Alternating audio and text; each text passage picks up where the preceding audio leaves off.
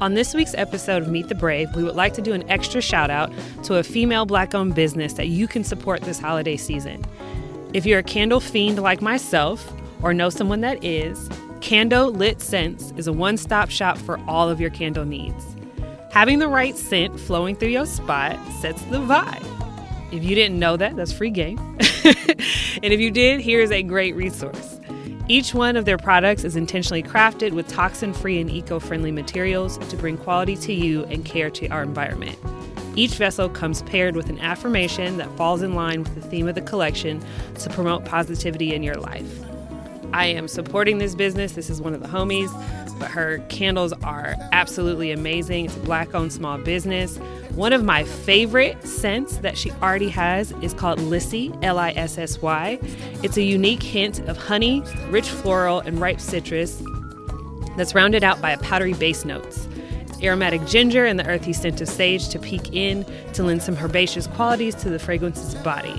It's a great scent to wake you up and bring some liveliness to your day. So that's one of my favorite scents. And she also just dropped a couple new scents that are for her holiday collection. So definitely check her out. Her Instagram handle is Candle Lit Scents, KandolLitscents. Or you can go directly to her website, which is www.candolit.com. That's www.candolit.com.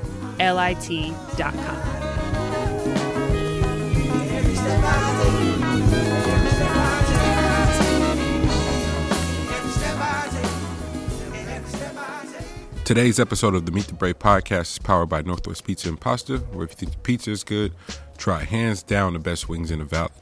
Nobody, and I mean nobody, does wings like NWP. Order now online for takeout, delivery, and you can finally pull up and dine in restaurant. Winter is approaching, but their lovely indoor-outdoor setup.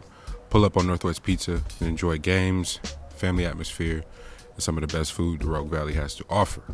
Today's episode of the Meet the Brave podcast is powered by Uplifters. That's Uplifters with no vowels, a strategy company focused on the economic advancement and wellness of Black and brown communities all around the world, starting right here at home in the Bay Area. Tap in with founder Janelle Sion and all his original content in the brand new hit series Winning Formula, executive produced by our very own Alexius Franklin. For all things Uplifters, follow on IG or visit uplifters.com. Today's episode of the Meet the Brave podcast is powered by the Reef Studios, a multimedia facility located right here in the heart of downtown Oakland, specializing in multi-tracking instruments, musicians, vocalists, podcasts, audiobooks, you name it, it can be done right here at the Reef Studios. Tap in now, follow the Reef Studios on IG and DM for all inquiries as spots are filling, especially because hit albums like Nothing Lasts Forever, some of Grand Nationals, Twice on Sunday, with some of your favorite artists coming to the Reef, and some of your favorite podcasts being recorded there like this very, very hit show, Meet the Brave. Today's episode of the Meet the Brave podcast is powered by Let's Bubble Productions, multimedia digital storytelling company founded by none other than our very own Alexius Franklin of the Meet the Brave podcast. Lex and company got their feet in the game doing music videos, but the goal was always to scale and do long-form, short-form storytelling from film to hit series to documentaries around the world. For all of your digital storytelling needs, visit letsbubbleproductions.com today. Lex Bud. Yes, sir. How you doing? What's going on with you, man? I see that hair looking all perfect. You know what Put I'm saying? nothing but the finest juices and berries in there. I see you. You feel me? Yeah, young flourishment. How you feeling, man? Shit. Feel better today. Yeah. Yeah. Try to put you down, huh? Man. They tried. Yeah, it's been hella folks catching symptoms. Not quite the vid, but like folks with like just hella different random symptoms. Yeah. And honestly, around this time I usually do get like a cold or something. I don't know what it is, but around this time I always get something. So yeah. But I was like, but the disrespectful thing is everybody hitting me. Oh, were you the one that brought the COVID from Africa? I'm like, nigga, You pipeline that joint in. It would be the American that brings it in, man. Like first, you niggas want to call me Nas because I was talking about niggas need to go back to Africa. Now I'm a super spreader. That's what we do. Man, you can have it all, man. How about you? How you doing? The world is yours. Everything's on you. Cool, man. Cool. I'm good. Just fucking unpacking, man. I don't even feel like doing that shit. Yeah, I don't even feel like doing it. I've been looking at boxes for this past week. Like, I'll just get a salad from Trader Joe's. I don't feel like taking it. Hey, for real. Like, I made like I usually do like meal prep and shit like this. So I made like the usual meal prep or whatever for the week. But yeah, as far as like full on grocery shopping or even like just unpacking shit, like I literally just been grabbing shit out of a box. And it's the worst because I'm doing shit ass backwards. So I remember like I packed it a certain type of way because I was like, it's either like quick grabs I could be able to, do throughout the week. So I'll be fine while I'm, trying to get everything settled, situated. All that shit goes out the window and day of. Like day of is like jumping from box to box, turning shit upside down, throwing shit around. Niggas swear they got a system till they don't. Hey, you know what I'm saying? Really test that motherfucker in the field, boy. That shit done. Nigga, I've been hiding money from myself. I found $20. I'm too broke not to know where money is, bro. That's stupid. Hey, that's I absolutely still do stupid. That. I got 4 pair of keys that like my savings account. Like I understand hiding money when you up, nigga, but hey, man, fuck out of here. What do you got going on? Sticker hiding spaces for rainy day. Man, it was raining, my nigga. I was fucked up one day. It was like, nigga, what? Oh, that's a 20 right there. I know what a 20 feel like without looking at it. I know what a 20. I know what a 20 feel like. I know what a 20 feel like. I know what a 20 feel like when I look at it. It's crazy. No, without looking at it, nigga. Without looking at it. Like, yeah, I know what that is right there. What's up, B? Hey. You holding on? How you doing? I'm all right. What's up, yo? Hey, it's funny because you're roll a 20 a certain type of way. For real. Just so I don't get this confused, because niggas be moving fast. 20s get that 4-piece roll. Oh yeah, that's a 20 right there. I folded that one 4 times. I want to keep that just in the palm of my hand right here. You know what I'm saying? Like a quick, when something comes out to 1950. I got that.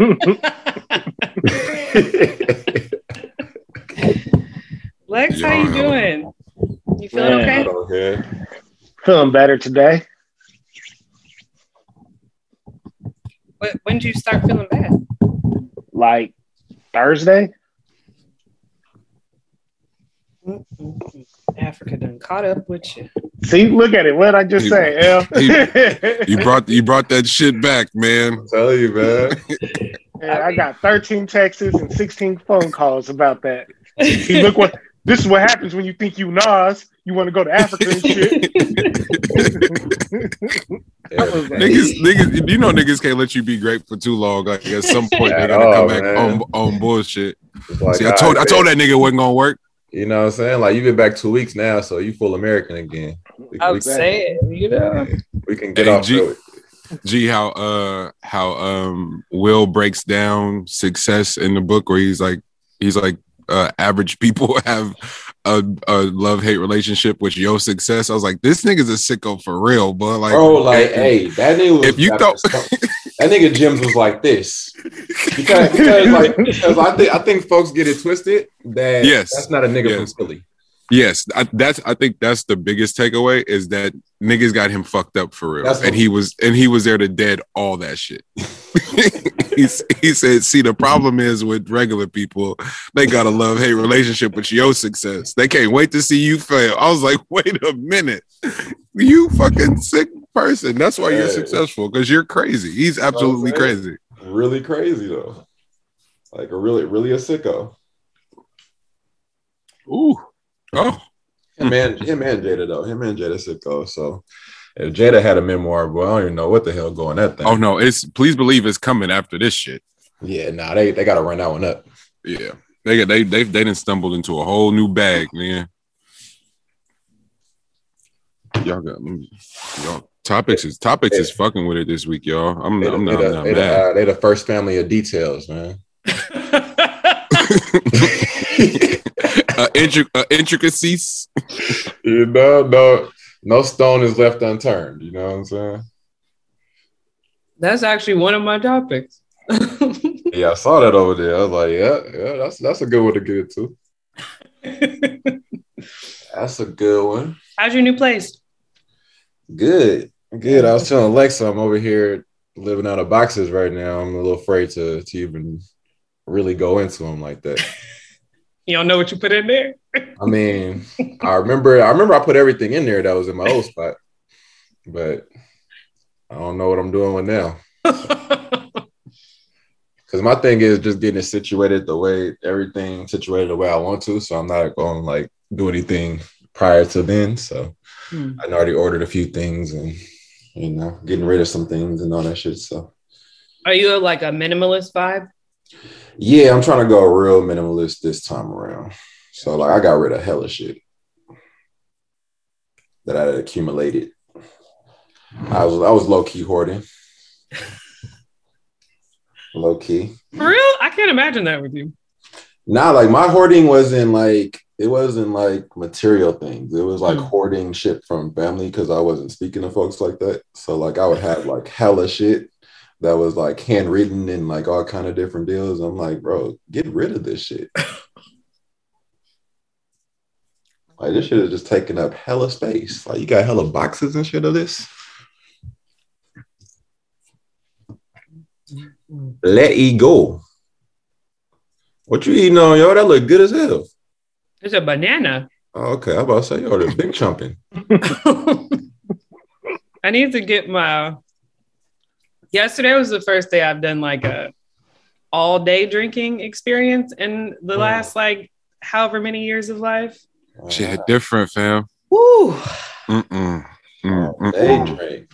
I'm not built for it. They're built very different. I mean, these people started at 10 a.m. I left at 10 and they was going to the next spot to then go, so that they can do something until they needed to go to the strip club.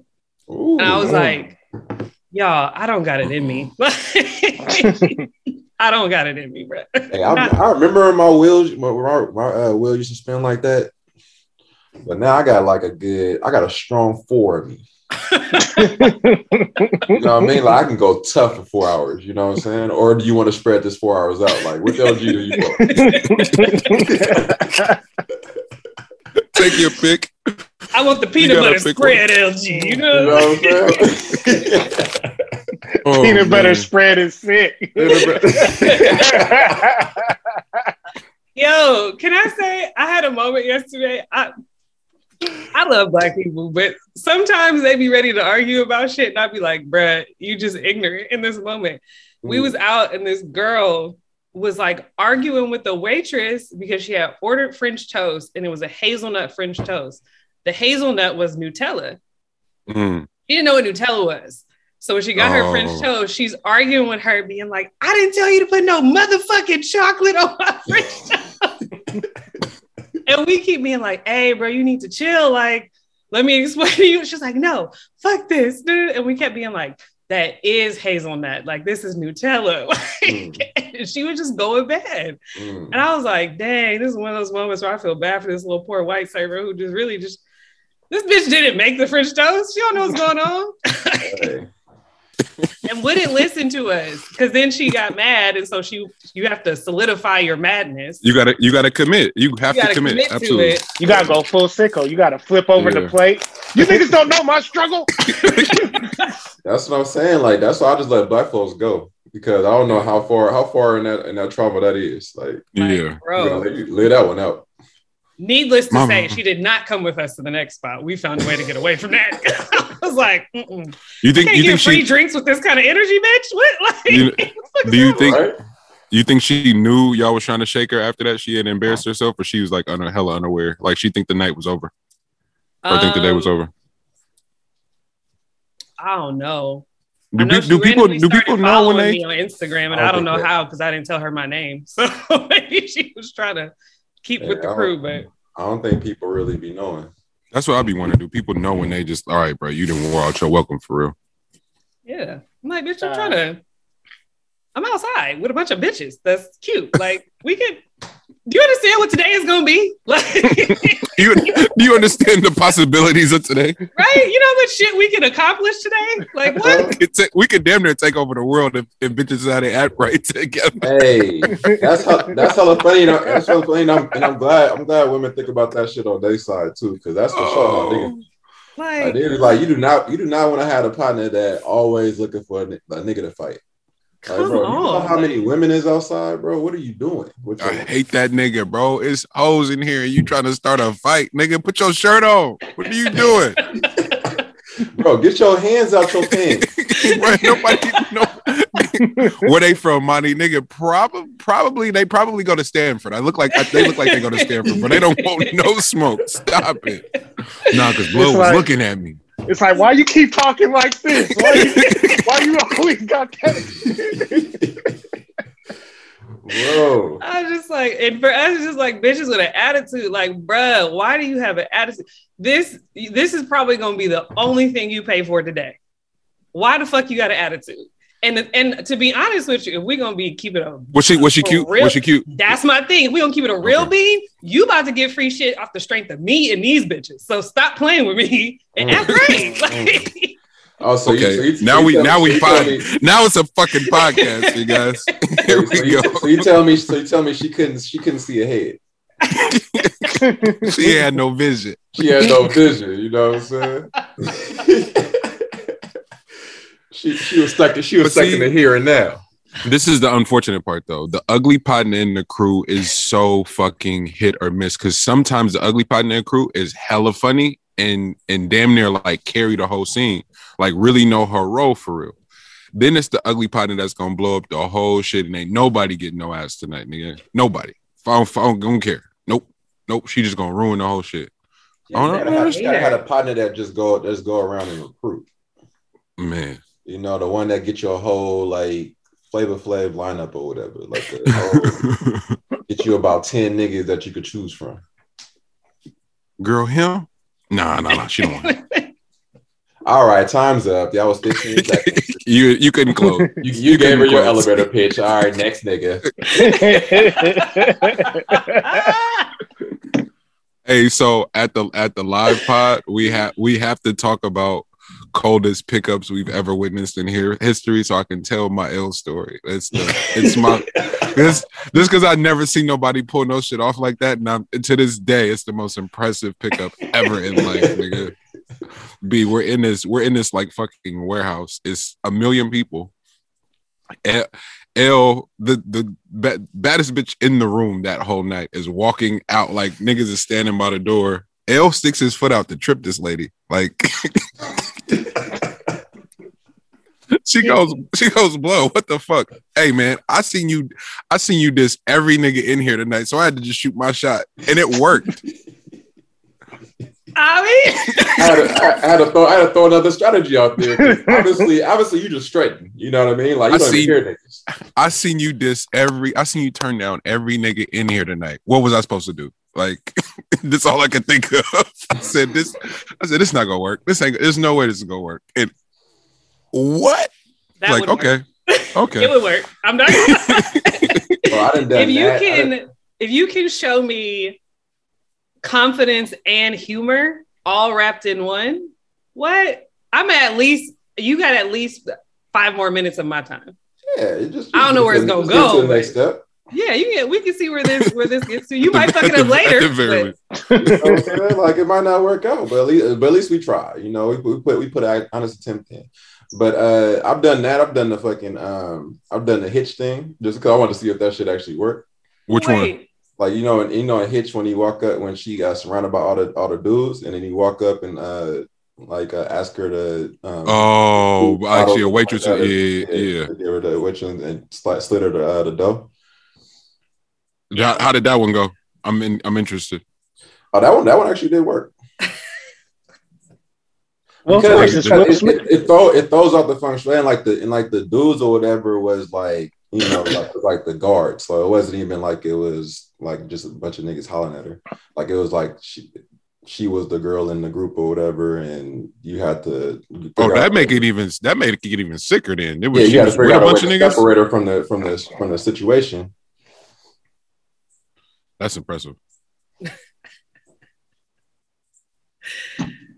I mean, you just gotta go out there and try shit, you know what I mean? Yeah, I mean, because that's the other thing too, is I think that there's so many men who do weird shit because they don't know how to try something.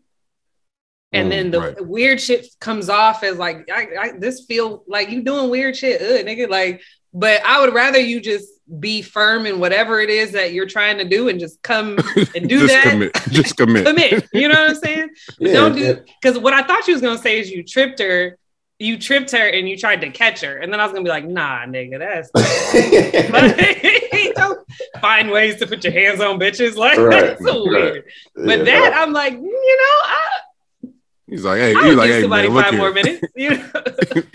But it was how he said it. I was going to break up her strut a little bit, you know. What you expect me to do? Like, she was like, she had to think about it. She's like, damn, I guess you're right. Yeah, like it wasn't done. Like I wouldn't try to make you fall or anything like that. It was just, I just want to throw you off a little bit. Get your attention for the one time. Are you paying attention to your surroundings? You know what I'm saying? Like, the worst is when it's a group of niggas and none of them will like say anything. Like they'll all stare, but they won't like. So like even yesterday, we had to say like yesterday was the Alpha's founder day. I didn't know that, so we just all went out and happened to be that day. So niggas was crazy yesterday, but there was like a whole table of them, and the whole time they just kept like watching and then doing weird shit, but no one would actually like say anything. And I was like, y'all some bitch ass niggas. Like, bruh, do y'all want me to? All right, let me. I'll run this play for you. It's gonna need a little push, you know. Do y'all, you know what I'm saying? And my crazy ass, there was one dude who was from Philly, and he was like, one of the girls in the group was just being kind of like a brat to him, and I could tell that she was thinking like very middle schoolish, like if I'm gonna be a brat, he's gonna be interested, blah blah blah. So I was just like, hey, bro, silly shit do not work. I was like, hey, bro, that's the kind of bitch you gonna have to like, choke up a little bit. You know what I'm saying? She wants you to choke her and kiss her, throw her around. Like, you know how the bitches be. This nigga was like, where are you from? Like, I was like, you know. B really be throwing niggas off too. Like looking at her like, bro, you an alien. Hey, that'll be different. You feel me? A few of my partners listen to the show was like, bro, y'all been saying since the beginning of the show, y'all wanted a woman, but y'all wasn't gonna settle. How the fuck did y'all find her, bro? This is crazy. And find me in a place where I'm gonna say whatever. Whatever the fuck. Oh my gosh. That was you the most toxic. No, by far. It ain't even close. It's not even close. Yeah, you won, B. You got it. It's you. I'm making a trophy for you right now. Yeah, we can take a vote just to be respectful, but you definitely winning that shit. First of all, I'm not counting the votes of other toxic niggas about what the fuck I look like, accepting y'all votes. Bitch, I don't give a fuck about no votes. Damn, our ballots got nixed. Right. Voter suppression in this bitch. I don't voter suppression like a motherfucker. That's crazy. Like we'll accept it like just to appease y'all, but that's just going right in the trash. Put y'all votes. And also, I mean, low-key, I feel like part of the reason is that some of y'all are a little more calculated about what you do and don't say. That's really what it is. Damn. I feel like you taking shots. Right? Coffee, anyone? I was about to say for 5 seconds. I thought she was taking a shot. I was like, I guess she's just gonna keep it going. This was okay. That's what we're doing at 10:30 a.m. 12:30. I'm good. I've been up. Oh yeah, okay. This a family show, fam. What you doing? What you trying to prove? While he's smoking the blood. Right. It's a family. Hey, It's a family show. Steve made me call Steve Harvey. Hey, for real. Did you get lined up again, Monty? You just out here? Be mind your business. You confident as a motherfucker. Okay. Monty be snicking it in. Shout out to Deucey Smoulier, the best barber in the land. Deucey Smoulier. Brookfield Deuce can do it all today, huh, Monty? You about to say some crazy shit. Some crazy shit. Don't let me put these shades on, nigga. This Richmond sun start peeking through, nigga. I might put these sunglasses on. It might get crazy. I ain't gonna hold you. Nigga with a haircut is liable to do anything. He can't be trusted. He can't be. He cannot be trusted. A nigga with a fresh cut is liable to say say anything. I feel like that's how Obama won the presidency. You didn't never see him without a fresh cut. He kept his shit. He in his rider was his barber, nigga. He get 1,000 a day. What we doing? He the reason we gonna win this because my speech gonna come off A1 because my fade tight. What are you saying? My fade. Nigga, we had a nigga with a taper in the White House. Obama wore a taper in that fucking first year, bro. And they ain't had a barber in the White House. That's what we was saying. 1,000 a day, G. 1,000 a day. Barber got to be on call. Durag and Murray sitting on the White House counter, nigga. What are we doing? Like Lupe said, nigga, that's black now. You know what I'm saying? That whole White House thing, turn that motherfucker black, nigga. What you talking? Yeah, we put a basketball court in that. And he didn't even have L's hair care regimen yet. The first lady used shea butter, bro. What are we saying right now? Don't tell me nothing. She had shea butter in that motherfucker, bro. You know Anita Baker got played at least once in the White House. At least once. Sure. Shit. Weekly, if not daily. I was about to say the whole springtime. Sunday morning. Man. And you know the shoes came off at the banquets. Hey, take your motherfucking shoes off, nigga. You know where you at. Don't do that. Don't do that. Nigga, if your auntie make you take off your shoes and she knows she got a little terrier that piss on the rug, nigga, you for sure taking your shoes off in the White House, nigga. You already your know carpet dirty, but I gotta take my shoes off. That ain't that about a bitch. And there's at least one couch sofa that's been flipped over. There's one pillow that's been flipped over because the got a stain on it. Nigga, these are fresh socks. Nigga, why would I take off my shoes? Nigga, you put fresh socks on your carpet, on that carpet. On that carpet. You know just because of the idea of it, nigga. No, I'm sorry. So what else will do with my socks afterwards, nigga? So you tell me I'm wearing no socks home, nigga? Like I can't put those socks back in these shoes, my nigga. That ain't working out. I do get why they do that shit in New York though. Like New York streets, nigga. I threw some shoes away one time because I didn't want to pack them in my luggage. New York's so nasty, bro. Like San Francisco got New York beat though. San Francisco got New York beat now though. San Francisco's disgusting. It's been disgusting. Yeah. Has it? I don't know what I was thinking. No, it's worse with the tent community now though. B that shit. That nothing shit they can do about that shit. Like it's like 4,000 tents out there. There ain't nothing you can do. Did you guys hear the honestly? Hey, hold on, y'all wildin'. Introduce yourselves. This is crazy. What are y'all niggas act like y'all do a podcast? What is going on? Niggas, this ain't a work meeting, nigga. What is going on? You know what that set it off, bro. You know your name go first, bro. Once you say that, nigga, starts the whole tagline. It's the Meet the Brave podcast. I'm Monty Draper. I am LG. Lex BUB. I'm B. Welcome, family. Welcome, family. All right, now y'all can get back to the shit. We just had to introduce ourselves. That's like 20 minutes of just niggas just kicking it. It's like, oh, this is kind of tight, but we haven't introduced ourselves at all. My bad. Just a little banter. Tent community. Yeah, they got that shit everywhere. Like it's and it's like outside the establishments, and it's nothing you can really do about it. Like they got it. I think they tried to take that shit to court, and they lost or some shit. Damn. About like removing them.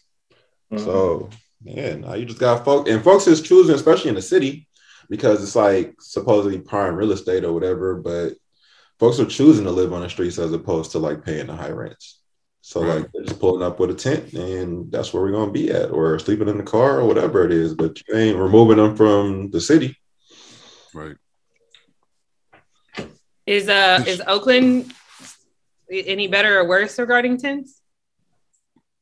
Hell no. Oakland is they're at least they are cleaning shit up though, but they doing it in a gangster way. Like the right off my exit it wasn't a big ass tent city, but it was just where it was. So like you be getting off the freeway, dumbass late, and somebody would literally be walking up and you can't see shit.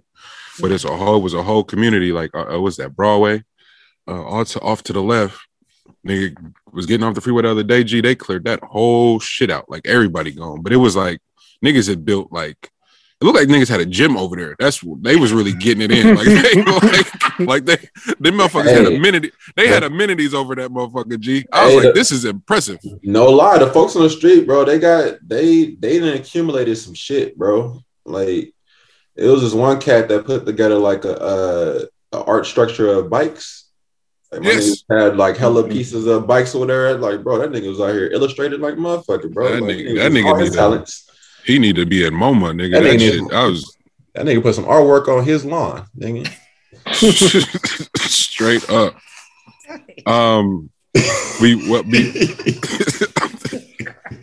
Y'all sick. We gonna do the family check-in, but we start I hate these somber note shits is just weird, bro.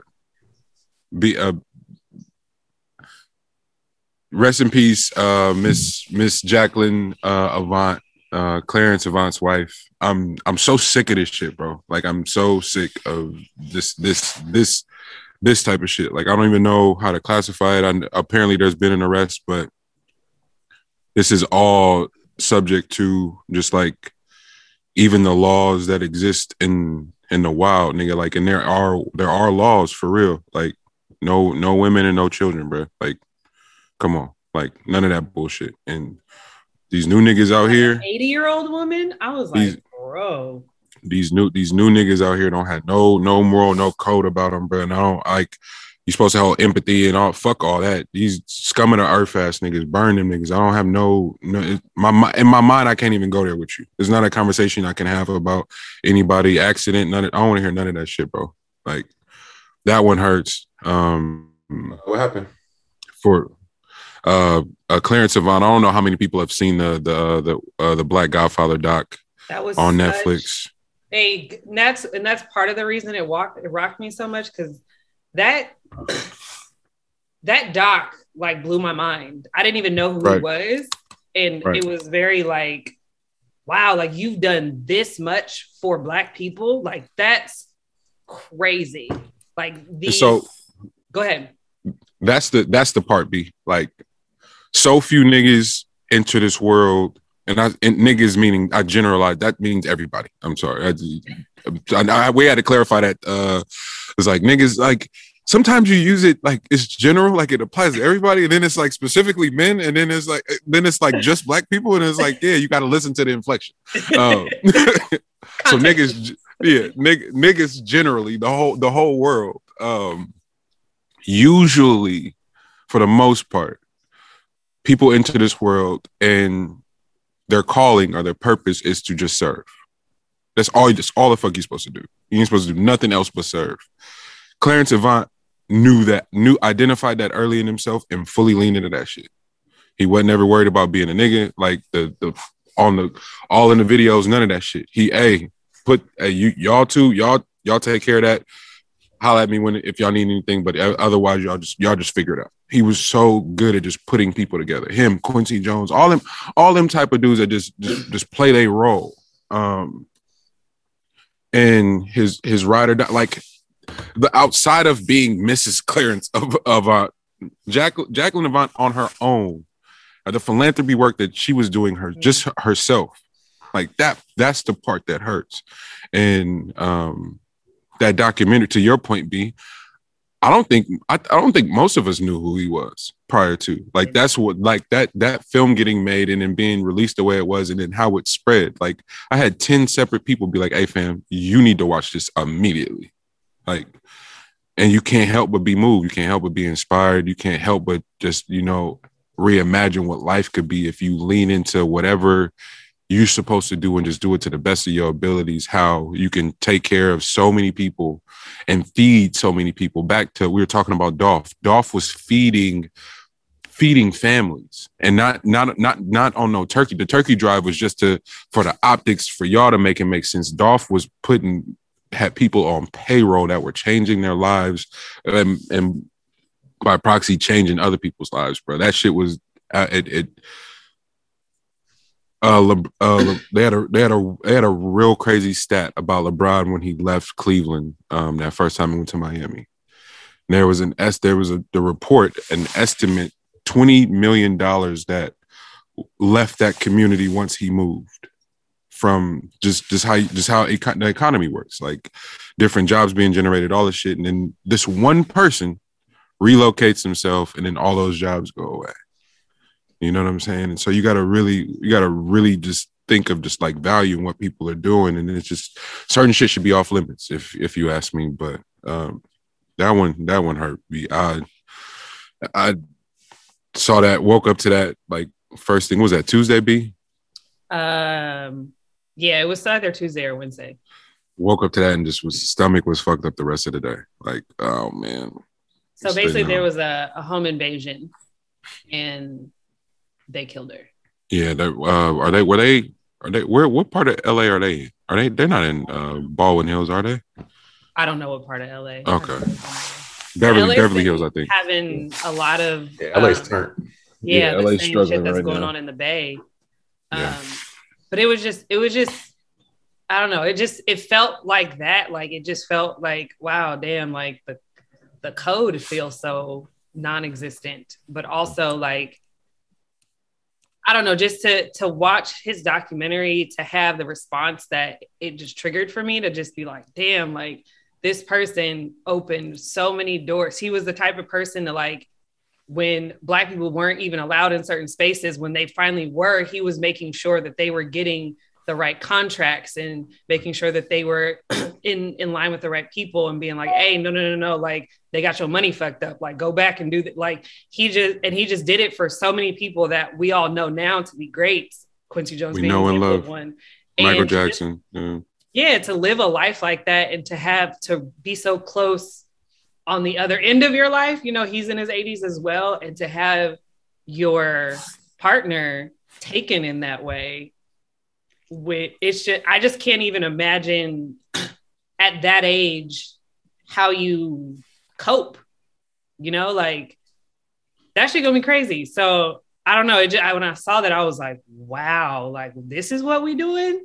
Like, and not to say that this doesn't happen every other day to people who aren't necessarily in the spotlight, and not to say that their life is any less, you know, valuable, but it's just, I just was like, there's just certain people you almost feel to be untouchable, because you feel like we all just agree, like, hey, like we not about to kill Jay-Z. That's crazy. This nigga's doing too much. Like, why would we fuck that nigga up? Like, and to see something happen where I go, wait, what? Like, what? Wait, we need a meeting. Right.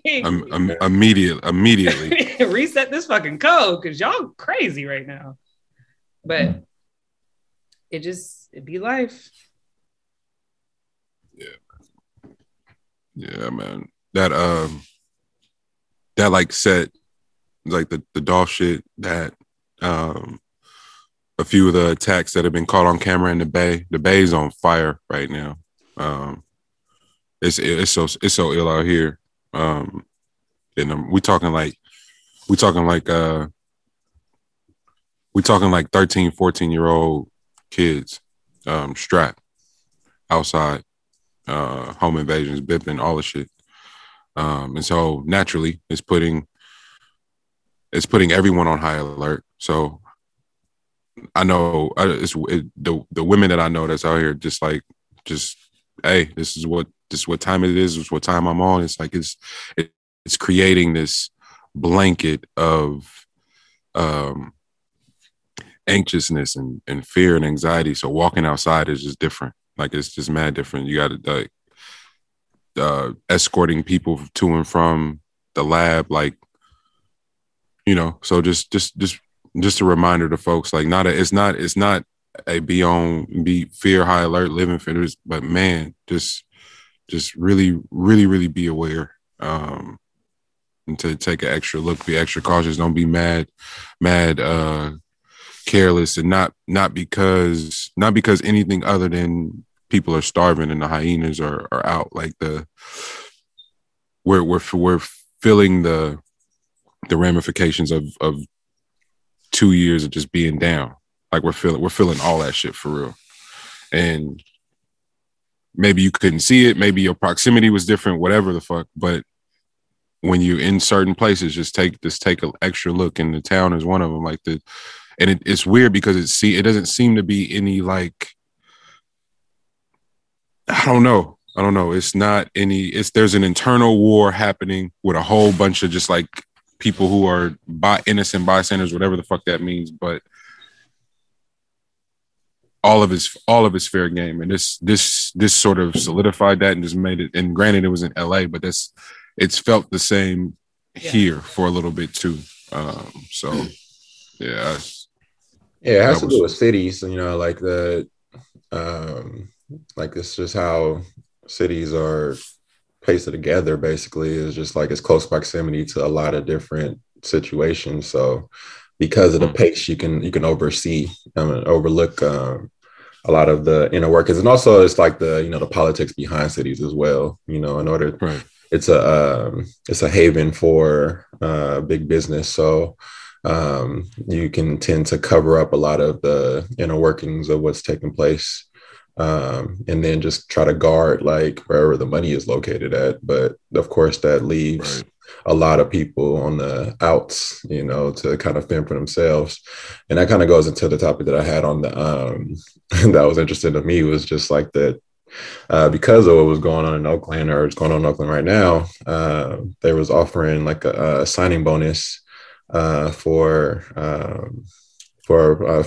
people to join OPD. So new recruits, a $20,000 signing bonus, and then transfers from other departments to come, or like other locations to come into OPD, $50,000 signing bonus. Jesus Christ. And if you think about all the resources that were used for that sting in Alameda, that's kind of the hype that the police force is on. So I'm thinking of that number and I'm like, that's taxable money. Good luck getting people, like you'll probably get some of like the KKK in that motherfucker, probably. Like you'll get like the folks that's really here to like, pick off, some inner city folks. But as far as like for where things are heading, you make a lot more money in the illegal drug trade and all the other shit that's going on, being a part of the problem by looking the other way. But also like when things happen, taking your cut and getting your retirement. So like you make a lot more money off of that than what the signing bonus is. So that's like the obliviousness, I would say, to, what's going on. But then again, I think about political figures and they got really 2 years to really push their agenda before they're on to their next project. So there's so many things that are a part of this equation that, if it eventually falls off, the scraps fall off, and that's the shit that we got to deal with. But like Monty was saying, man, you just gotta, shit. I mean, if you pray, stay prayed up, and, pay attention to your surroundings. But yeah, we in that time right now. Stay your ass at home too. All this Christmas, fuck Christmas. Like out shopping, nigga. Hey, Amazon had that shit sent directly to them, bro. Sign that Christmas card and be done with it. All that, but being outside, being a lick, like it just ain't worth it. And it's all consumerism, capitalism, all that shit. It's like it ain't worth nobody's life. On both ends, material shit. Like people are dying over nothing, literally, and it's hard to make peace with that shit. Like niggas' life ain't worth more than some Gucci slides. Like that's it. That's it. I think that's been the hardest thing about this. It's talking to B Walk. Shout out my dog. He listening to the show. He's like, I use the show to kind of gauge where you at. And he's like, the last few episodes, bro, you didn't say some shit. And it's like, oh, okay. He's like, so tell me more. And I'm like, bro, did all this shit thinking that, you know, trying to justify or at the very least make sense of a nigga's weirdo energy and as far as music goes and like the music industry or our entertainment industry. How about that? And I thought the weirdness was it's competitive, the spots are limited, and the money's limited. That I could justify, make peace with. That kind of makes sense. Okay, cool. Scarcity, it's not a lot of money to circulate. All right, cool. You kind of get a peek in, and you go, oh, it's hella money. It's hella money here. It's hella resources here. Enough to share, like enough to put your people on for real and not be weird about it. And all of this, y'all to find out it was never about the money. Like niggas just wanted to be famous for real or hold some sort of status in their little bubble. Like that's all they wanted. They didn't want no bread for real. It was like, oh fuck this. Well, this is even more sinister than I could have ever even imagined because niggas ain't here for no money. Y'all just here to say you did it, just to say just because it looked cool. Until it don't no more, then you're 100% comfortable with fading into the abyss. But niggas don't want no money for real. I said, now I can't even pretend with y'all because this is weirdo. Like you could be taking care of hella people and not directly handing nobody nothing, but just going, hey man, my man's is really great at this. I can put him in a situation. Nah, man, you can't do that. And really what it is watching how these label situations be working out. And niggas got to sign over their whole likeness and everything. So okay, ain't no just putting that now. That shit got to get cleared and approved by 4 other niggas that just may say no because they don't want you. Nah, that's doing a favor for some people we don't have no business with. Fuck out of here. Like, all right, it's pretty cut and dry. It's pretty straightforward. And I'm just like, Lex, You really brought it to my attention when you noticed the comments from the Sue interview shit. I thought I was tripping.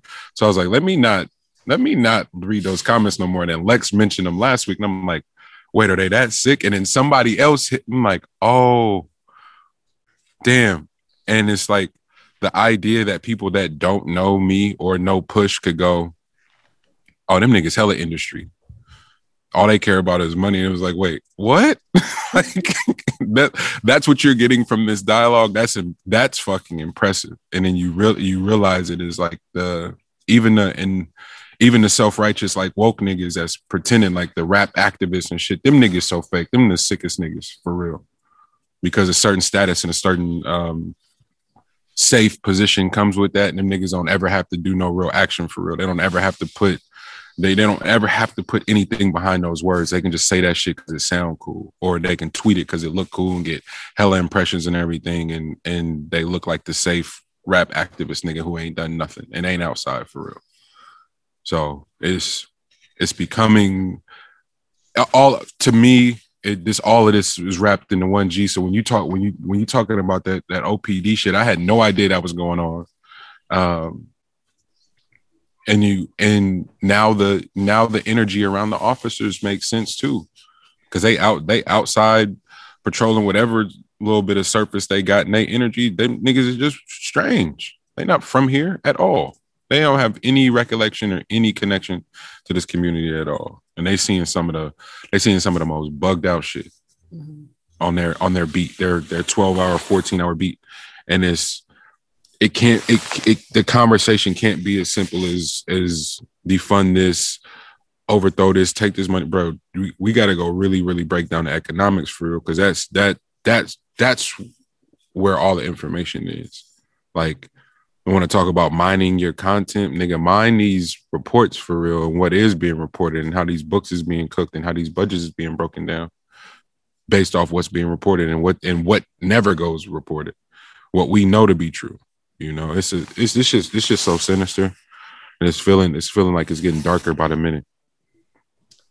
When you made the thing about like reading the comments, I actually need to watch that interview because I saw a clip of it the other day and was like, wait, Monty was on the interview? Why I didn't know? But it led me to kind of think about one of my first ones here about caring, people's thinking. And I was watching, weirdly enough, I was watching an interview that was, I I don't know the podcaster's name. It's a black guy named David, something like that. But he had B. Simone on there recently, which I was shocked that I would watch that because my ideas around her. around B. Simone? Yes, but I was completely wrong. So like watching the interview, I was like, damn, first of all, stop judging, bitch. But there can only be one B. That's what it was. My spirit was like, who this bitch claiming B? No. It was a super interesting interview to listen to. And it was also even her talking about dealing with like public comments and thoughts or whatever. And it really led me to this idea of like, I can't care what people think because most people don't actually take care of their thoughts. And I've been really sitting with actually for the last couple of weeks of just really working on practicing taking care of my thoughts. And what I'm realizing is surrounded in doing that and going, oh yeah, people are not doing that. So they should have just popping out their mouth. They don't even fucking think about it. So I was like, I'm trying to work on being a bit more disciplined, and it's kind of, for however reason, it's just showing up in a way where so much information is coming to me around how to protect your thoughts and how to protect your mental, but also how to challenge your thoughts, because not all your thoughts actually have value. They're just things that are running through your head. And I was doing like getting more consistent around making sure my sleep was good, because I think that's really important because, you know, being exhausted, all the shit will happen, but then also really being more consistent with exercise, because I was recognizing that like, that is the one space I can go and consciously spar with my mind. Like my mind is going to constantly tell me like, you're tired, you're burnt out, you're this, and you have to like battle your mind to finish out whatever that you're going to do. And I was realizing like, oh, this is a place where I'm going to have to go practice this consistently, because it's going to translate in all these other areas of my life where my mind is saying one thing, but I actually need to battle that because it's not real. It's just what my mind is saying based off of all this other shit. And like meditation being like, a place where I can work on slowing down my thoughts and catching them so I can get better at like not projecting in the moment, because I can slow down and be more present and feel that. And then also like reflection. So all these things that I'm like, okay, I need to actually practice these every day, because that actually builds me towards this thing about caring about my thoughts and what's going through my head all the time and being a better master of that. And I was thinking to myself, one, like, how many people are actually doing all of that? Which is not my space to like, you know, police whether you are or aren't, but I'm like, how many people are actually doing all of those practices consistently to take care of their thoughts? And the reality is probably not a lot. And so why am I overly worried about someone who doesn't even take care of their own thoughts and what they think about me or what I'm doing and all that other stuff? And then it also led into this idea of like, you know, wellness. I said last week, I was like, wellness is the new prostitution. But I think one of the ugliest things that's come out of wellness is that we've given people language, but the practice hasn't been there. And so it's almost like we gave everybody a fucking treadmill. That don't mean motherfuckers get up every day and go get on that shit. It just means we all now know what a fucking treadmill is and what it does. And now we can call a treadmill a treadmill. Hey, everybody got a Peloton. Ask them. Everybody. Hop on that motherfucker. Pop it for Pete. I don't know who Pete is, but that nigga's making a lot of money. Right? Right. The fact that I don't have a Peloton and I know who Pop it for Pete is already saying enough. You know what I'm saying? So like, just really that understanding of like taking care of, and then also this isn't like to be on a high horse, because I go in the same breath when I know I'm not doing these things that I've identified I have to practice, don't trust my own fucking thoughts. Like, because them motherfuckers is working against me already. Like, so I was just like, damn, I never really thought about how much like these things that I'm doing every day are affecting what's happening in my brain and what's happening in my mind and how I'm like walking through life. Sheesh. That was deep. Yeah. That's hella bugged out. And I think like it's like I think it just comes down to like how important right is for you. You know what I mean? Because I think like for the most part, folks just be out here trying to argue over who's more right about whatever equation. But like, truth be told, like, and right is semantics in a way. So like, you can right to me. If I know I'm right, then the level of proving that doesn't really factor into me. Like, I like to hear like where people are coming from. And like try to work out how did you get to that answer? Were You you know what I mean? were you always like that, or did you arrive there one day when you was like you heard yourself arguing something that and you were like, bro, this sounds nuts, and you just got off it, never was like, let me stop arguing with people? I mean, I think it was more so just like when I learned how to use my words, because like, or like I didn't have like the patience to hear people. I don't think like if you wrong and like we get into it about something, then like it's usually physical.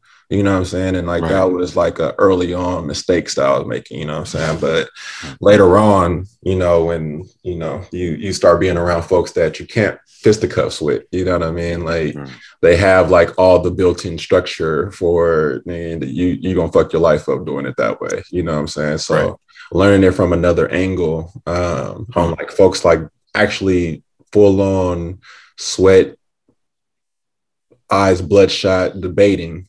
But like none of that turning into like anything physical was like an eye opener that, oh, there's you know, there's other answers on the table. You know what I'm saying? It's not just fight or flight, you know, like you can actually debate and actually learn a lot, you know what I'm saying? So like that helped out a lot, I would say. It's just I think just changing probably the element, but I don't think everybody has the opportunity to do so as much as I don't think people actually, I want to say people don't have the opportunity. I feel like it's not a priority. So it's not like because you have, even if you're in a fucked up ass situation, there is, if you can start doing building blocks of momentum, of positive momentum, then you can start to reroute, you know, over time.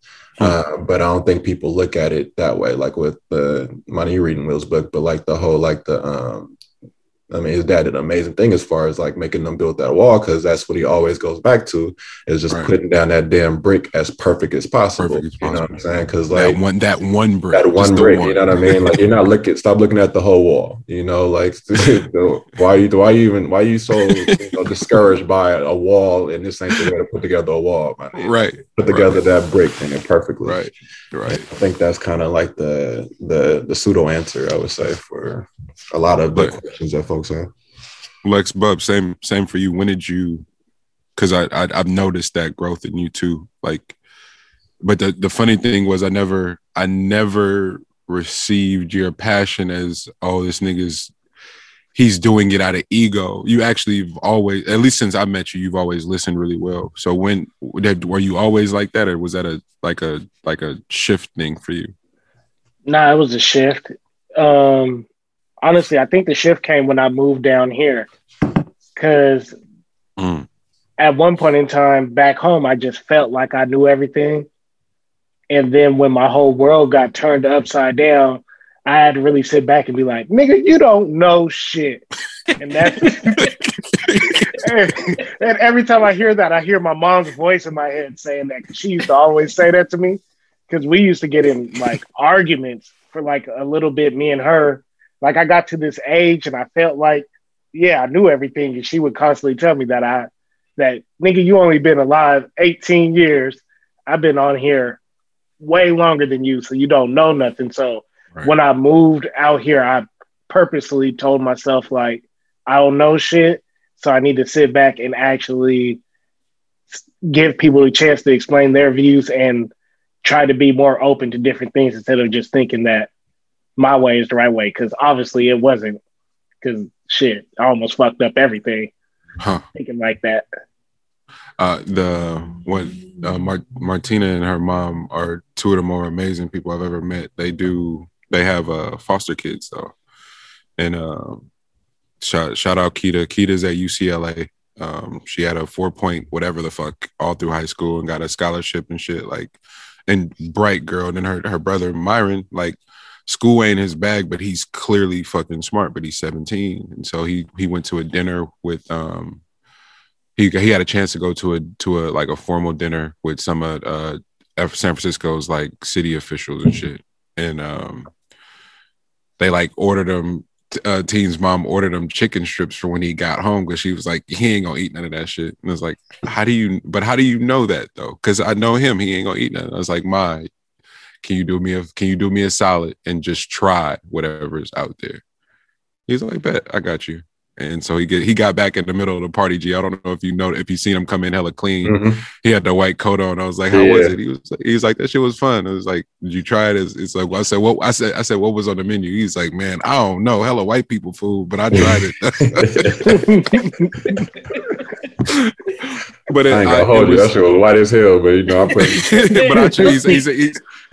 But I kept my word, man. I tried everything. You can try white people food, just don't eat their chicken, because but it was something white people for chicken, bro. That was to Lex's point. That was something I wish somebody would have told me when I was younger. Though it was like, because you get in this habit of saying what you don't like, and then I got to college and was doing that shit. It was like, no, I don't eat that. And my girlfriend at the time was like, have you had it before? And I was like, nah. And she was like, wait, what? I was like, no, I just don't. I know I don't like it. She's like, all right, man, that just sounds crazy. And it was how she said it that made me feel like a nut. It was like, oh, I really don't know if I don't like it because I've never even tried it, you know. And that like shifted my whole thinking. It was like, man, I don't know, like, and that being okay, but it was like trying to retrace those steps of when just saying you knew some shit became cool. Like when if somebody says, hey, do you understand? And you like look around and you like, if everybody else does, I just need to say I do so I don't hold up the fucking party. And it's like how much of our existence and how much of our information is spread based on niggas just wanting not to be the one person in the room that didn't know.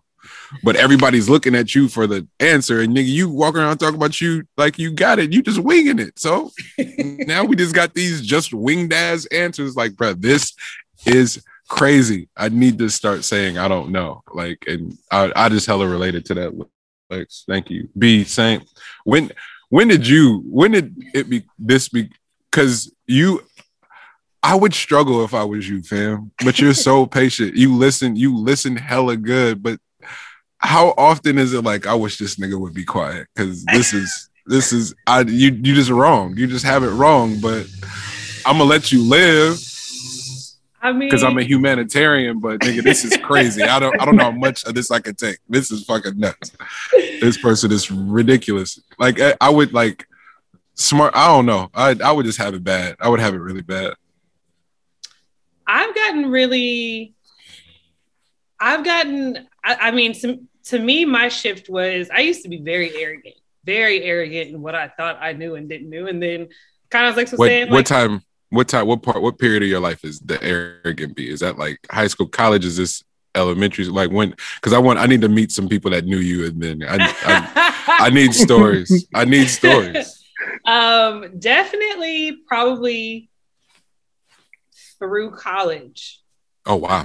Through college, I was very arrogant in a lot of beliefs that are so funny that I don't even come close to holding anymore. That's he's wearing that white coat with them goggles. Supposed to be arrogant as fucking in science classes. You gotta be. Once you did here. Things, you know what I'm saying? Like if anybody that know the what is it, the damn periodic table? Anybody that know that shit? Wait, you know, be arrogant as hell. But you know that shit by heart. I used to hate having to feel like Charlie, bro. Nigga, what? Nigga. No, the crazy shit is teaching it too. That was even crazier because I was like, hey, why are we making kids memorize this when they got phones? Like, you can just look this shit up. Just know how to use it. And that's just know how to use it. Yeah, that was my shift with teaching. Is like, I don't give a fuck if you memorize this shit, because I remember having to memorize it. Like, this is a waste of your time. Know how to utilize information. Don't just memorize shit for the sake of fucking memorizing it. But Bruh, why couldn't you be my teacher? That's what I literally got in trouble. That's on a referral. I was like, bruh, it's in the book. You want me to just copy what's in the book? This is crazy. And then he kicked me out of class. If you had my class with the right group of kids, like if you had, because there would be a group of kids, I always get every year. I would always have a favorite class period because they just had a certain level of maturity where we could all be like, we gonna do so much fuck shit. And then, but we got to give like 30 minutes to actually learning some shit. Cause when I got to give y'all these tests. And so, and that class was like always my favorite. And all the kids would be like, you like that class the best. Cause I heard you guys did this. And I was like, well, yeah. Cause they can be trusted. Like, yeah, when I'll do the like, hey y'all, and they'll be like, all right. Cause they were like, you give me so much rope all the fucking time. Like, okay, good. Wow. So teaching was, I miss it, but not to go back, but it was fun. The kids are dope. But I think your life falls apart, kind of the Lex's part. Your life falls apart and you realize you didn't know shit. And then from there, I've just been kind of like really in a space of, I don't really hold on to very many things as truth. Like, there's maybe like 2 things that I think are true consistently.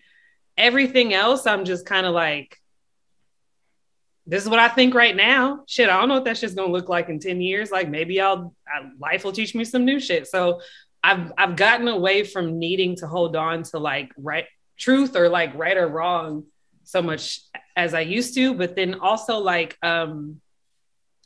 really being open to like taking what's good, like everybody's gonna say some shit, everybody's gonna have an opinion, everybody's gonna do all of these things, and I could walk around with this attitude of like, that nigga dumb, but I'm gonna just not be an asshole and listen, like, or I could be like, let's just hear them out and let me take from that what I do want and then let the rest of it go. Like, and just kind of like picking and choosing what parts I want and what parts don't resonate with me and just being like, whatever, like, and let that be. But I also, it comes with a timestamp.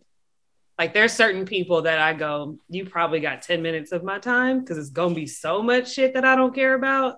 The important addition to your brain is like the allotted time that you give folks. Cause you can it's like how long you just sit in things, you know what I'm saying? So that's a great point. Cause like you can take so much fuck shit.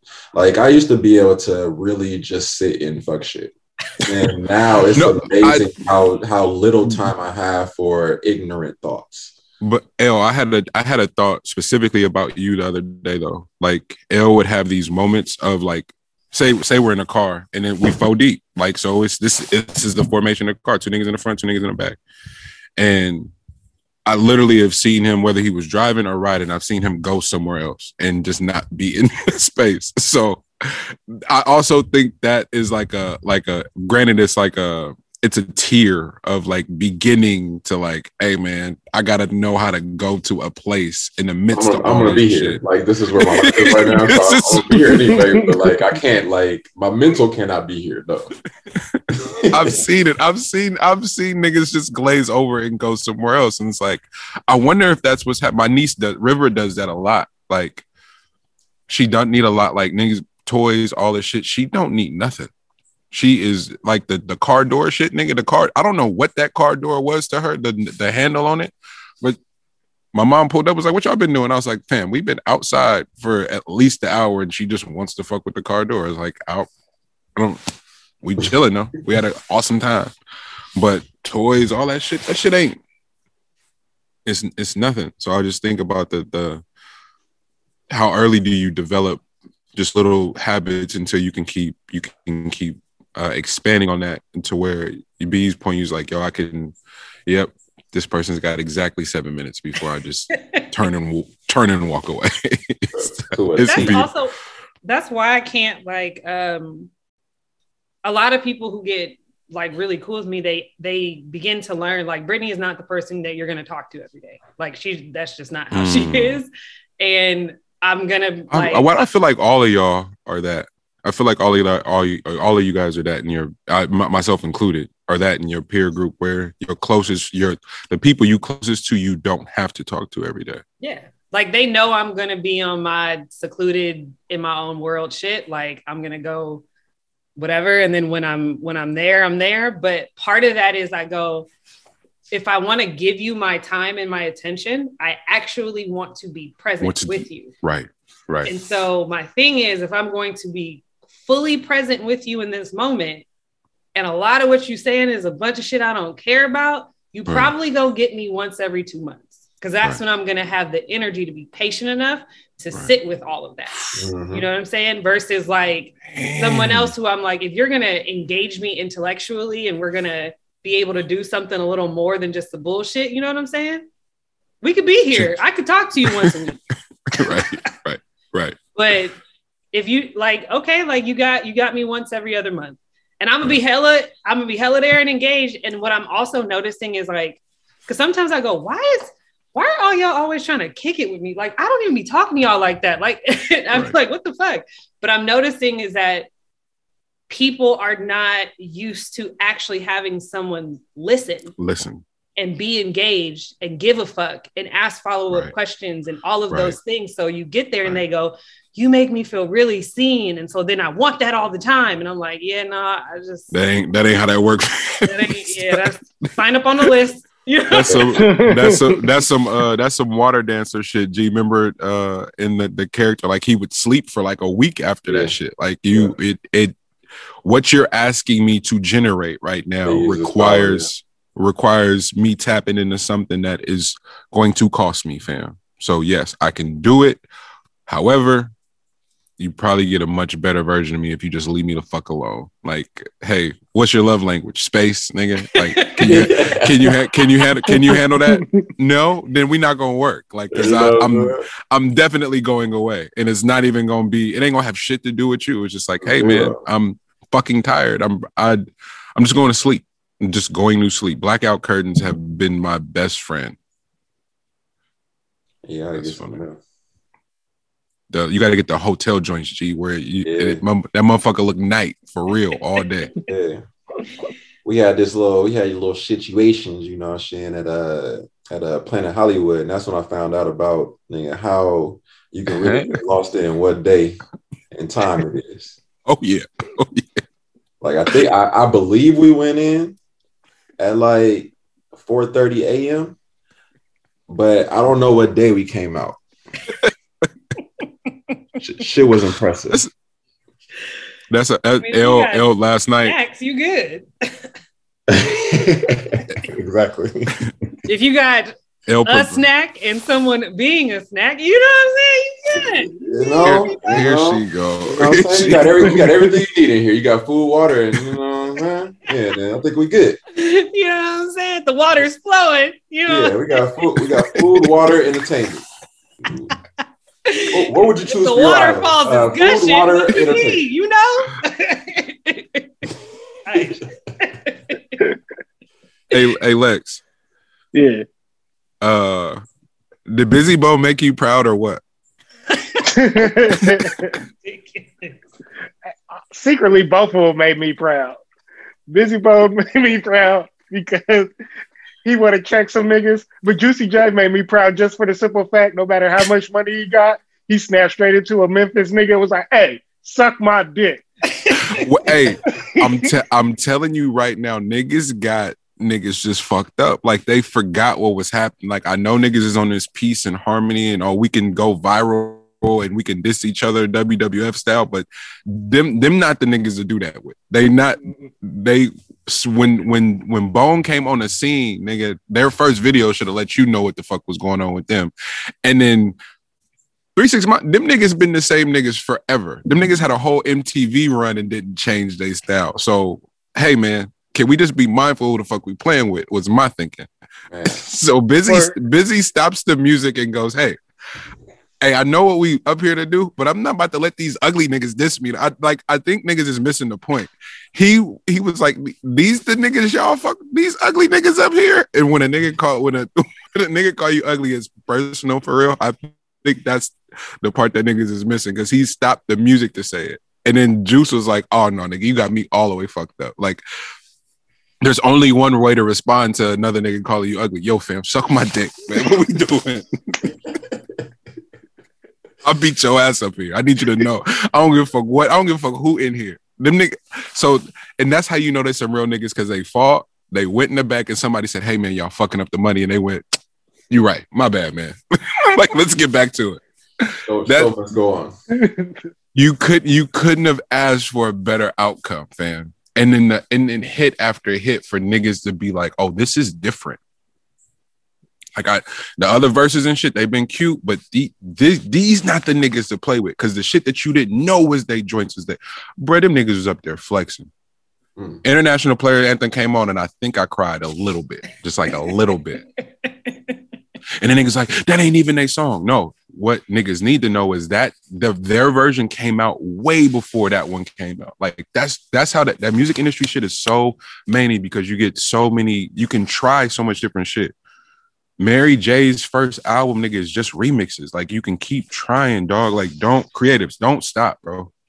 Don't give up on yourself. That's another tangent. But I was hella proud of Busy and them. That was a moment. Did you guys watch it? I did. To me, my favorite part of that wasn't them fighting. It was the chick. Is it Gangsta Boo? Is that her name? Oh yeah. Her in the back being like, "You not on your pills." Like, that tea is hella funny, bro. But see, you gotta. It's gotta get personal. It's gotta get personal. This feud has been going. This is 30 years of feuding. Who the best group?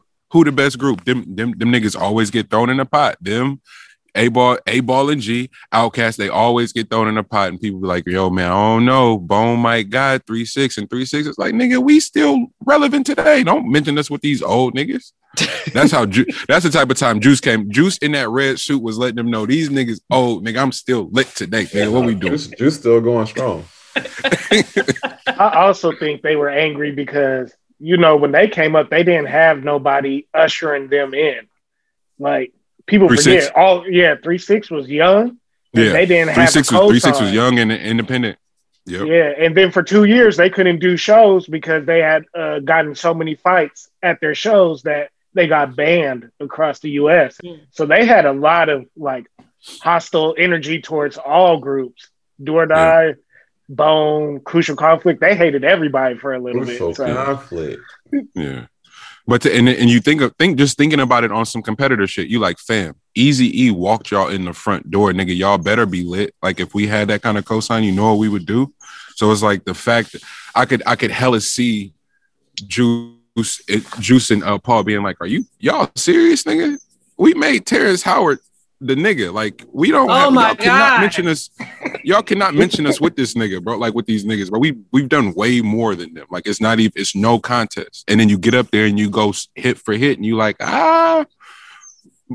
might have to have a different conversation. It was just beautiful. It was just beautiful to see that quality of a catalog on display from both parties, and niggas who might have been asleep on either side they really learned that, because I watched it. I had before. It was hella niggas like, nah, 3-6 gonna watch them because they're going current and being relevant.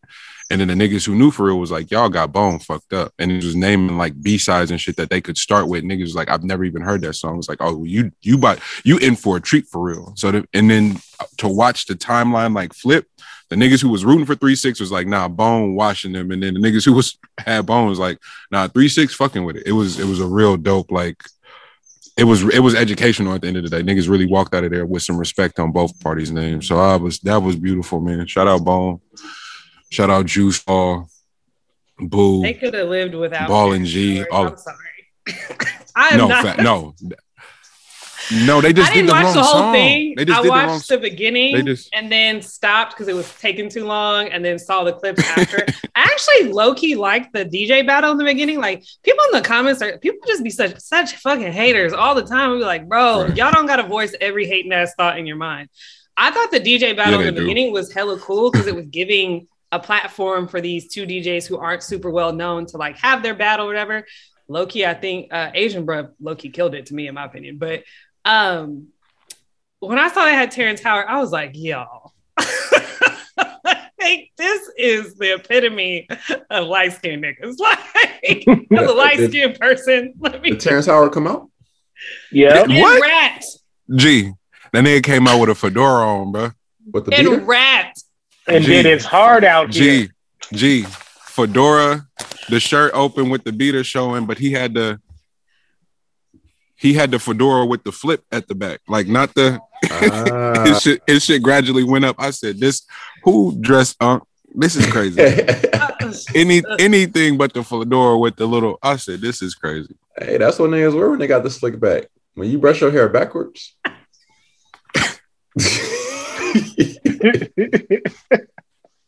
A conch. Hey, the funniest thing I read in the comments. I would expect nothing less. The funniest thing I read in the comments was when somebody said, I knew DJ was going to get out of jail and keep rapping. I was like, niggas ain't shit. Oh, man. Oh, man. Yo, Black people, I gotta love us. You know what I'm saying? I was actually a little disappointed because I thought the internet was going to be funnier about the verses. I was like, wow, y'all, we just didn't take this. Okay, we usually, all right, this is sad. They didn't participate? No, I'm like, usually Black Twitter kills it. But they were just like, like, boo. You think people are getting tired of verses, or is it still thriving? Or is it just a different entity now? Like it's just different. I would say it's just different. Yeah, like in the midst of things is it being live, reopened. so like people go to it? Mm-hmm. You know, it's people there, so it's like that. That's the new element of it. Yeah, it's lit. It's lit for real. And then moving to Triller was interesting because I saw people in the comments too getting upset about like watching it. If you watch it via Instagram now, it's like one camera angle, but it's their way of trying to push you to go buy Triller because then that one is like 18 cameras and all the extra shit. And I was like, okay. Swiss Beats into having to field the comment section. I was like, nigga, I would have hired somebody to do that shit. I'm not about to be in here fighting with these random ass motherfuckers about like what I look like. How do we because it was definitely a lot of viral moments this week, but I don't, for me personally, there wasn't one bigger than watching my uncle Deion Sanders just be the GOAT of all GOATs and go, hey, I know how to stop this. I know how to combat all the fuck shit. I know the perfect remedy for all of this for my young athletes. Roll out the carpet. Just bring her on in here, man. Just come on in so y'all can get the game straight from the. I said this. If this ain't the coldest pimp shit in life, nigga, I've never been prouder of. It was a real proud moment. Got to. Because niggas can whisper all they want. Brittany Renner this, Brittany Renner that. Real niggas is like, hey, that's just part of it, fam. And if you get caught, you get caught up. That's on you. But that is definitely part of how this goes. Whether you want to admit it, what's the song called? Whatever the song was, niggas was trying to have banned for the misogynistic lyrics. It was like when I threw my hands up and was like, oh, I don't want gangster rap to ever go anywhere. Like I want bitches and hoes to be in raps forever, nigga, because bitches and hoes really exist. I don't give a fuck what nobody say. Suck ass niggas, bitch. It's just me. That's why you can't leave me to my own vices, because this shit would still sound. Uncle Luke and them niggas would be the hottest niggas fucking with me right now. I'm not tripping. For every Brittany Renner that exists, fam. And so for Unc to go, yeah, this is never stopping. So let me just call Shorty in here so she can give y'all the playbook. And if you get caught after rapping with her, fam, that's all. Hey, I did my job as your big dog. Yeah, I did it all for you, yo. No, I led you, and you decided to go your own way. You decided to do it yourself. You know what I'm saying? So, but yeah. I mean, I think that was a hell of a move, and it's a. Wait, G, my bad. I didn't explain what happened. My bad. Can you explain to the folks what happened? I just went on a tangent. My bad. All right. So Deion Sanders is the head football coach for Jackson State. And he had a special guest come in to talk to the team. A special guest is crazy. Special guest to coming to the stage. Coming to the stage right now. You'll get like a motivational speaker. You'll get like, a ex-player. Something like that. Something that folks look up to. But you forget that it's a different day and age. Like we all are. Everybody's enamored with online and with like social media and all that stuff and DMs and all that. So why not bring somebody in that is in that world that you have a chance of getting a lesson learned from? You know what I'm saying? Like that's something that you miss out on, So right. Just the intelligence to utilize that, you know what I'm saying? Like, yeah, folks can look at it as like a funny moment and like, come on, bro, like that this is unreal. But like real talk, when you're talking to these kids that are between the ages of 17 and 21 years old, they are living a lifestyle now where they are, they get caught up in picture fantasy world, right. And not realizing that it's real life shit going on out there. And you can play around and with the status that you could have. So what she was breaking down, which is gospel, is that you're gonna have if you have actually had the opportunity to end up being in a position that you think you should be in, then you'll end up having the pick of the litter on options. And you need to know that given the choices that you make, there's an opportunity for underlining the situations to take place. And these are things that you might want to put into context first and don't try to play the victim card afterwards. So understand that when you're out here looking for these folks and you DM somebody that you just looked at 200 pictures of them, you know what I'm saying? And you actually get them online and you actually have a sit down and one thing leads to another. Understand that you were a party that was involved in that. It was no like somebody took advantage of me. Nah, you had a incentive in mind and you got to understand you're dealing with a whole nother individual and they have incentives as well. It's just that now folks are open and honest about what it is they're doing, you know what I'm saying? Like, and that's really what it was. So I used I did a lot of covering up on there. Y'all can go look into it, but for the most part, y'all get what I'm saying. So shout out to the goats for shout out to the goats for keeping it a bean. You know what I'm saying? Folks might not look at Brittany Renner as a goat, but I definitely do. Right. Keeping it churro. All right, B, go because you fighting. I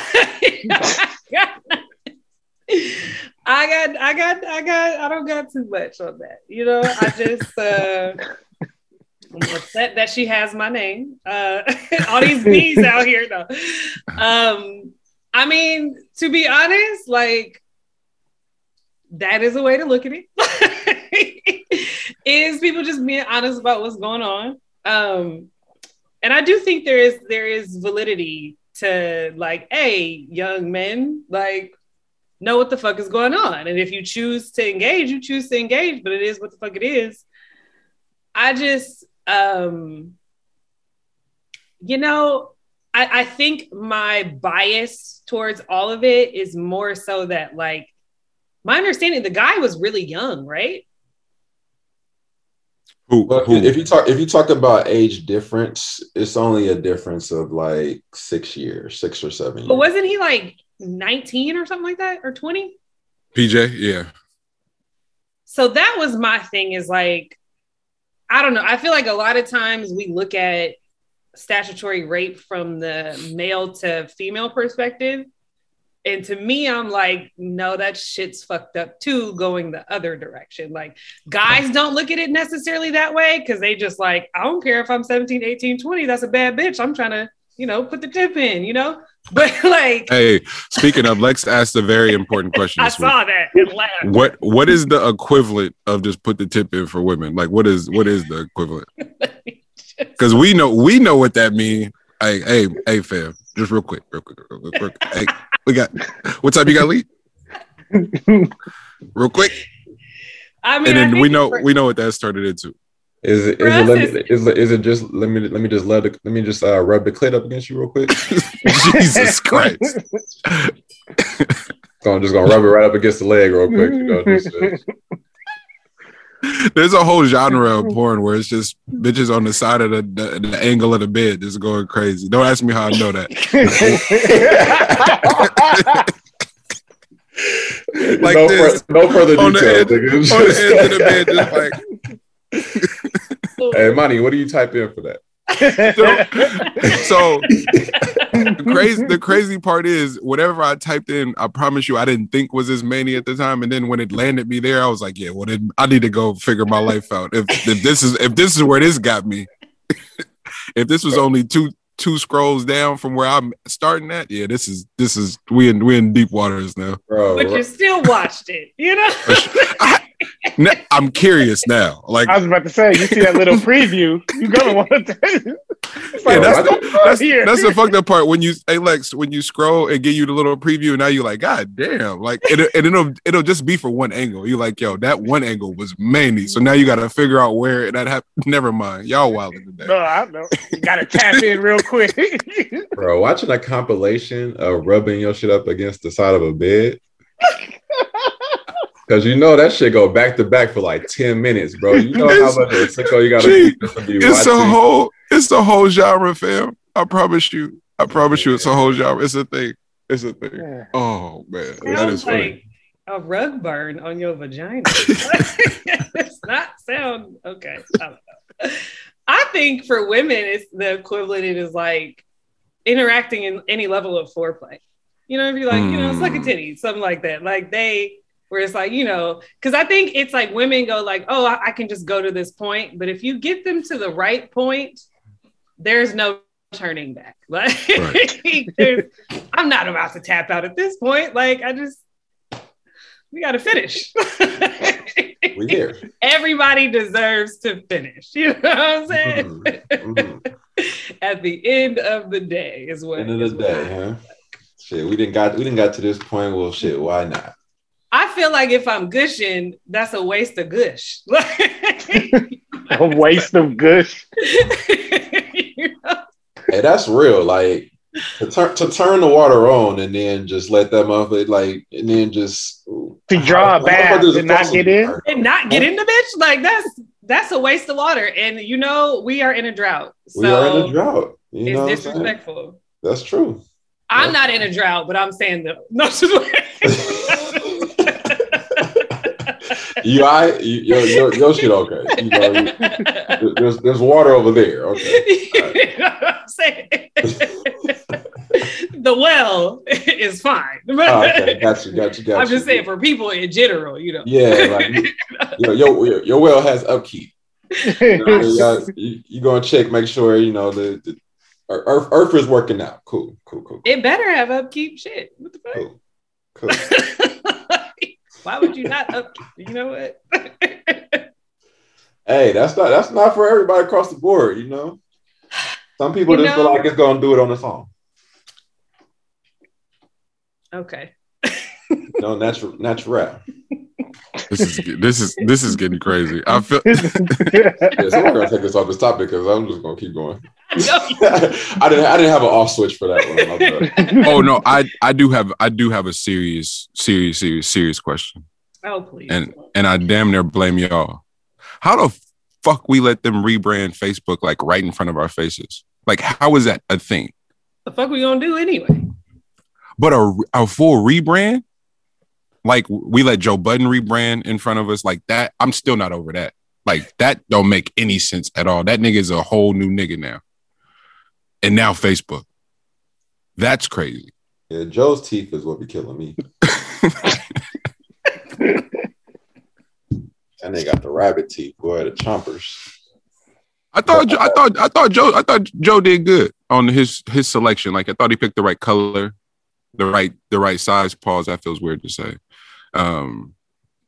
Thought Joe did good. It's like file those down. Hey man, you get this is above my pay grade. I don't know. I have no. I don't know nothing about nothing. But yeah, are we talking about like the meta shit? Yeah, man. But it's like to watch Meta start pop. Like when you open Instagram now, it no longer says powered by Facebook. It says powered by Meta now. Like and now you just see it popping up. And you're like, oh, they're gonna make this a thing. Oh shit! Wait a minute, this is already a thing. Yeah, like we're in it. It caught me off guard because I was like, somebody said it instead of saying Facebook. They're like, yo, you use Meta, and I'm like, wait, what? Someone don't talk to me like that. It's Facebook, fam. Like, no, money, it's Meta. You work for Facebook still? No. I work for Meta. Excuse yourself. Like, what is happening, fam? If we go through history, it was Meta World Peace. This nigga, Staples switched to crypto.com. And you know, it'd be story situations that is making, you know, a decision towards the future. Like basically it's pushing it. You know what I mean? Like it's full throttle, the gas is on that fire. They want us indoors, drugged up in the metaverse. Where you can buy property. Damn. Nigga hit the group chat with a proposal to buy meta real estate, and it wasn't a joke. He was dead ass serious. And it's like, oh nigga, this is a thing. We the homie the homie has a crazy thing. Shout out Pass. I think I could say Pass has a crazy feature dropping this week. They paid the nigga in Ethereum. Wow. I said this shit wow, bro. This shit is wild. And I love every bit of it. My young niggas, y'all get y'all bread. That was the general niggas for the listeners. That's all y'all. Get y'all bread. We'll start calling that out. Just to be on the safe side. It's like which nigga contact you? Yeah. Antoine Fisher, the lady was calling them nigga, and they all looked at each other like, nigga, she talking to you. Like I know who when they I know when they talking to me. Yeah, depending on the type of nigga and where it's coming from. All right, I blame L. If you 25% black, can you use the word nigga? Fam, I'm not like for me, I don't care who use it, bro. I'm gonna keep it a stack. Like the little Asians from like we live in the Bay. The Filipinos and the Mexicans say nigga better than nigga here. The niggas here, for real. Like they say it the way. Watch a Filipino say nigga. It's art. I never seen no shit like that. I'm on the train. I'll never forget being on the train. I'm like, bro, man, nigga, I'm on the bitch. Nigga, I was like, oh, there's some niggas back there wilding, bro. It was all Filipino. I said, this is crazy. From that day on, I just didn't give a fuck who was saying it. I guess a little part of me died.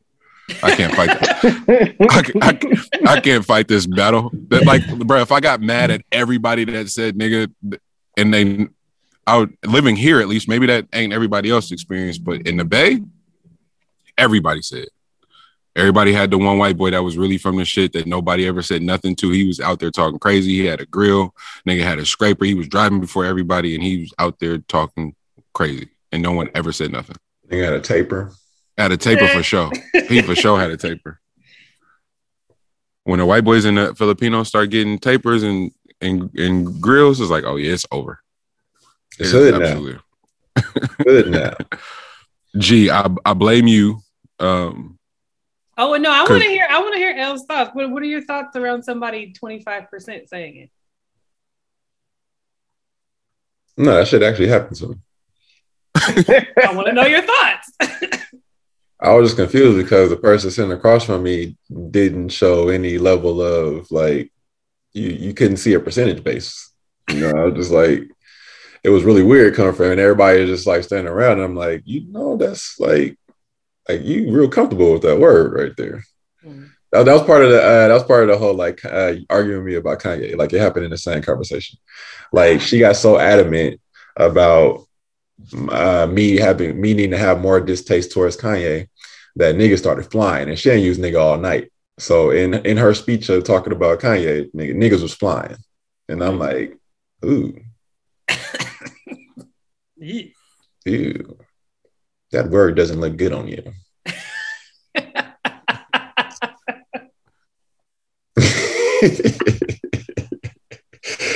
That's all I want to do. Like, I can't even hear what you talk about, lady. Can't hear past the niggas coming Yeah, out. you know that nigga's kind of it's like nails on a chalkboard. Did y'all watch True Story? Another one, huh? Did y'all watch True Story? Yeah, I've seen first 2 episodes. That the first scene of that first episode is like that happens. That happens all the time. So it's like how Kev handled it in the scene is like, yeah, bro. I don't have the energy for this shit. Right. Do your thing because you look crazy, and you only seen the first 2 episodes, G. Yeah. Okay. Oh, we'll hopefully you finish. We'll talk about it next week because it was tackling some shit. Yeah. Nah, that that's one of the things I left out. Kev, y'all know my battle with Kev, man. Kev did a rebrand, full rebrand, and he's bodying that shit, bodying it. That the writing. Lex, did you watch True Story yet? Nah, I'm about to start this week. Okay, yeah. When y'all watch it, I'll do my research and go figure out who the writers were and shit. Because like episode to episode, the storyline, the parallel, like he got the guy from he got the guy that did Narcos though, like in order to like put together the dramatic effect to the show. He sat down and brought him over, the guy that did Narcos. So that's clear then from the cinematography, like how they lit certain shit, like the color that they chose, like it feels like Narcos. It feels like Ozark, like even in Ozark where there's those comedic relief scenes, how it's still sort of dark, so you kind of on the edge because somebody could either die or it could be a funny ass moment in Ozark. Like True Story is that way where the humor and the crime is like inverted, so you laughing at shit and then all of a sudden some wild shit can happen. It's Kev, from the acting, from the writing, everything as a production. True Story that's a real Kev and Wesley, some incredible performances. It's a good look, and Brad is so convincing every single time he hits this. He hits when he does his character. So whatever character he ends up doing, but he's gonna use that face. The dude from what's the name from Sons of Anarchy? Oh, gee, nah. So maybe I've been asleep, but this is one of the first things I've seen him in. But I always thought he was the best actor in the Sons series. Like he had the most range. Like Juice had to do a little bit of everything. So seeing him in this role, fam, that shit was impressive. Everybody in that film, in the series, True Story, they really they casted it perfect. That was definitely a tangent. Definitely a good look. It was something about how adamant you were that I listened to the Will book that made me literally listen to you and go, all right, Elle said I gotta experience it this way, so this is how I'm about to experience it. Fam, it's taken over my life. Mm-hmm. I don't do nothing else. Yeah, I finished it, so yeah, let me know when you're done, because the amount of things, that's what I was saying, like the amount of things that he covered and like how he was working in like him now. So right. Like him now, given like the whole like going on some of the like kind of like the Buddhist monk type of deals that he's done, where he's just been in quiet situations, and you can tell all of that is transparent. Mm. But just going through like from start to finish, man. Like Will's lived a very. You gotta understand, Will's been Will for a very fucking long time. Mm-hmm. Mm-hmm. So for him to have any semblance of even wanting to be an amazing human being, giving how much was given to him or how much he experienced or what he was around initially. Oh, what? I think that's been the greatest takeaway. Is like the world and the internet. Like I get things change, but y'all be having certain niggas fucked up completely. And And I can't think of one person that might not be the poster boy. You got me fucked up, other than Will Smith. Like, for real. Like, and I get it. Like, that's what one of the first things niggas told me when we was moving around was like, oh, y'all got Hyro fucked up. Them niggas will beat your ass. Like, they you can all that lyrical miracle shit you want to. Them niggas from the town, for real. Same thing about De La. It's like, okay, y'all can keep talking that shit if you want to. Like, them the niggas that'll come off the stage and really whoop your ass, for real. And they just be having certain niggas fucked up. And he's like, he doesn't cuss in his raps. He ain't no gang. Like, the fact that he covered all that, I'm so fascinated with people that are aware of the narratives that exist about them and how and when they tell it from their perspective. And that nigga was fully aware of what was going on. He's like, that shit was the bane of my existence. And then I just so happened to fall in love with the one woman who has the most public love story, black love story ever. Her and Tupac. Nigga, this shit is a nightmare. Are you fucking kidding me? I'm not gangster enough. I'm not black enough. And then the one nigga who's the poster boy of gangster rap is who my woman is synonymously like attached to forever, no matter what the fuck happens. That's what I'm saying. Like the driving force of the whole deal being that he's looked at himself as being a coward for the majority of his life. Put so much in the context on, like, when we see all these things, like he has the Earth thing now on like the Discovery Channel or whatever, where he's like doing all these death-defying stunts in like all these different locations. But you'll hear at the very end of it, like the stunt that he did or whatever. But the fact that now everything, like the only thing that, and Jaden talks about it as far as like the only thing, what does Will fear? And the only thing that man fears is spirit self. Like, to even be fearful of a thing is what he would fear. You know what I'm saying? So to go from the person that viewed himself as the coward of cowards because he had the general at the crib to who he is today, you know, even with the outro that he gave his pops, you know, like it's a full range of living life. You know what I mean? That's a cool thing that I took away from it was that Will is like the poster child for a dreamer. Like the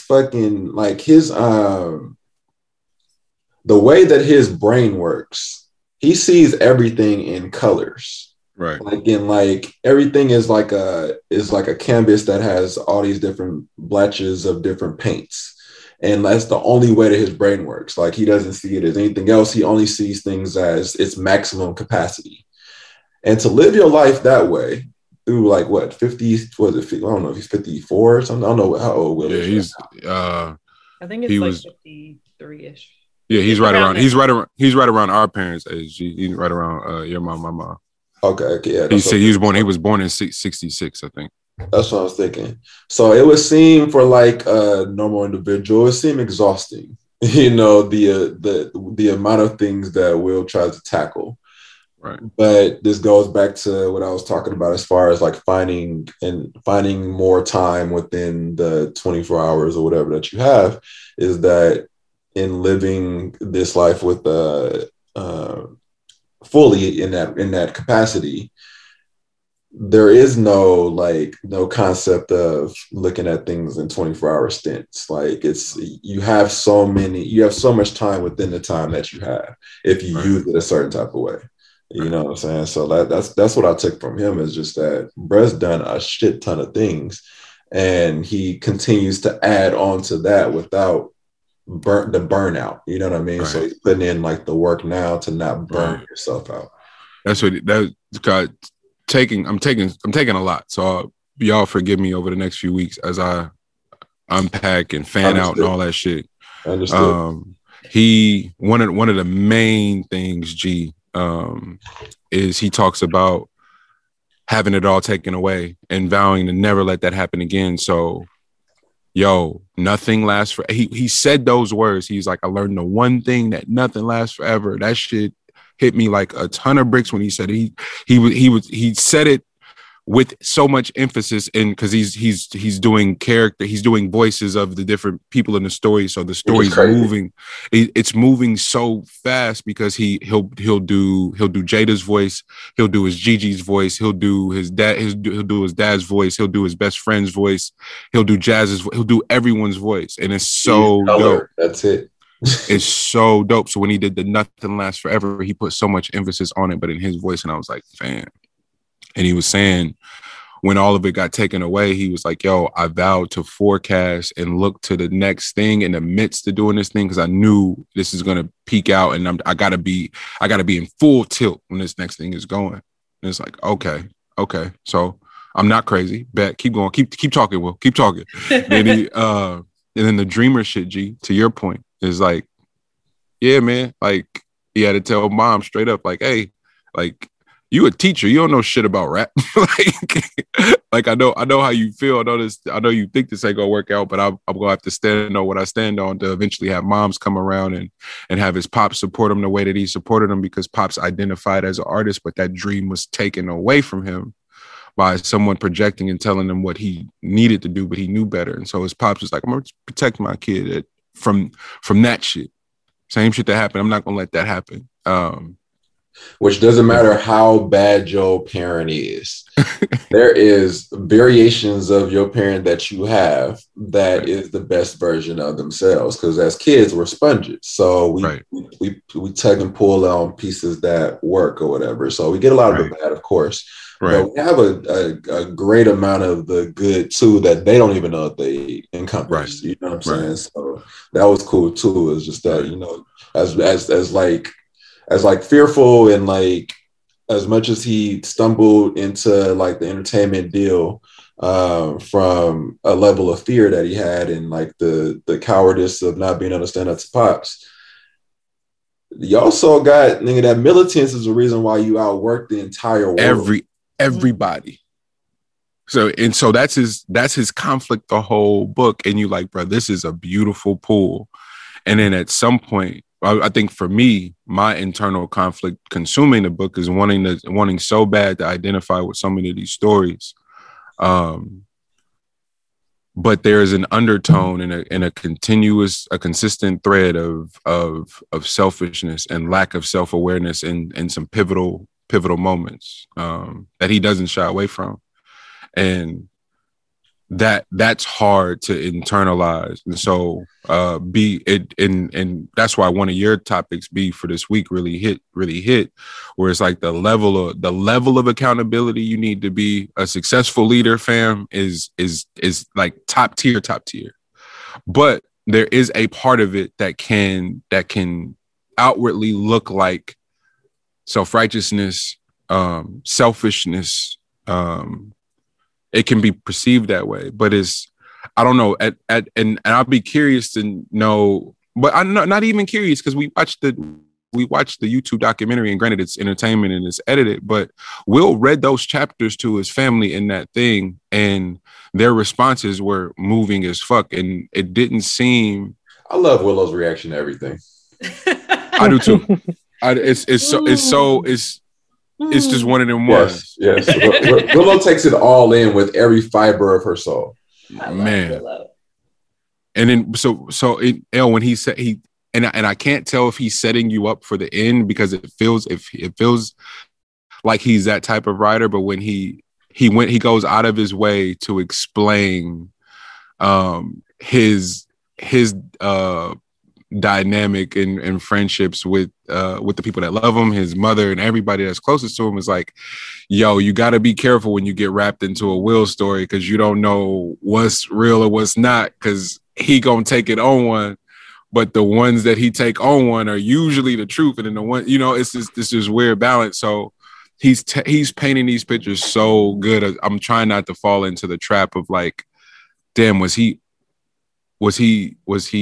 hella accountable, which led him to make these really hard decisions at the time?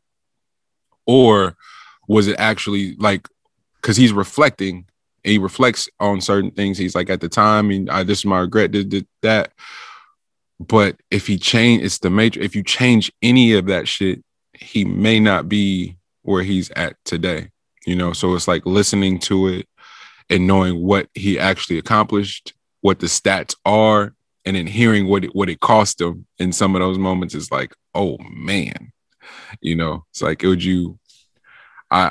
it sounds like he'd do it all the same, but I'm curious, would he? Knowing what he knows now, like I'm curious, would he do it all the same to get to where he is today? It's and to be in the middle of it, like right under 3/4 of the way through G. So maybe he answers that in the end, but it's also one of those things I don't want to end either. It's like a really dope podcast or a really dope show that's like, it's a specialty and it's just this moment, but I got every intention of going back and listening to it multiple times because it's one of them ones. Like it's different. I remember my 9th grade English teacher giving me the Miles Davis autobiography and just being blown away. Like it's hella funny because we was like, nigga, I never read a book cover to cover until I was like 20, and I'm like, I remember that too. I remember like having never read a book cover to cover until 9th grade year, and was like, I couldn't put that book down. And then it was like she just would give me books all the time after that. She knew how to tap in. I was like, yo, this shit is really like really wild. And but this book, maybe it's because of like age and like my proximity, this feels like one of the better books I've ever read for sure. I'm excited. It's on my it's next after the one I'm trying to finish right now. What are you reading right now, B? It's what is the name of it? It's something about overthinking. It's like how to change your thinking about overthinking or something like that. And it's just about trying to. It's actually a book about anxiety, and I started that one after a book I had read about mental illness, and it was from the space. It was basically a collection of stories from people who suffer mental illness, and their experience with navigating like people, and then but also like the healthcare system and how they get like overly drugged and like all of this stuff. And I've just been trying to I think it was a intention to just get a better grasp around what the experience is like to operate with a certain level of mental disorders. And because I actually had this as a topic like weeks ago, but I just didn't put it in there. But it was an experience where I had a moment where I went, we are significantly closer to being spun out than we think we are. Oh man. Like I think I had my first, maybe it wasn't my first, but I was able to feel it. I fully had to pull over my first panic attack this week. Oh, my mouth went, I started tasting something strange and I got really, really hot.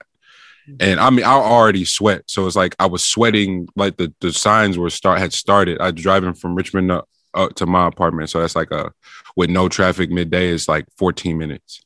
And I was sweating the entire way, but I was like, that's normal. Just got out the shower or whatever. And then I'm getting closer to the exit and I felt my neck and it was like a puddle, just got trapped right here. And then I had this weird taste in my mouth. And then I did the same like shortness of breath I was having during COVID. And I was like, oh my God, like what the fuck? And then it was like the most mainy part of the freeway where 24, 980, and then that Broadway exit G, literally my nigga, right. I had to just stop in that little, it's not even off the freeway because 24 and 980 come right after each other. Nigga, I was between the ramps between 24 and 980, just sitting there like, what the fuck is happening, bro? And then I like a little moment of just like, hey, don't resist like that shit where they teach you in the car crash shit, like don't tense up. It's like just let go. And it was like, all right, bro, I just let go. And then like nigga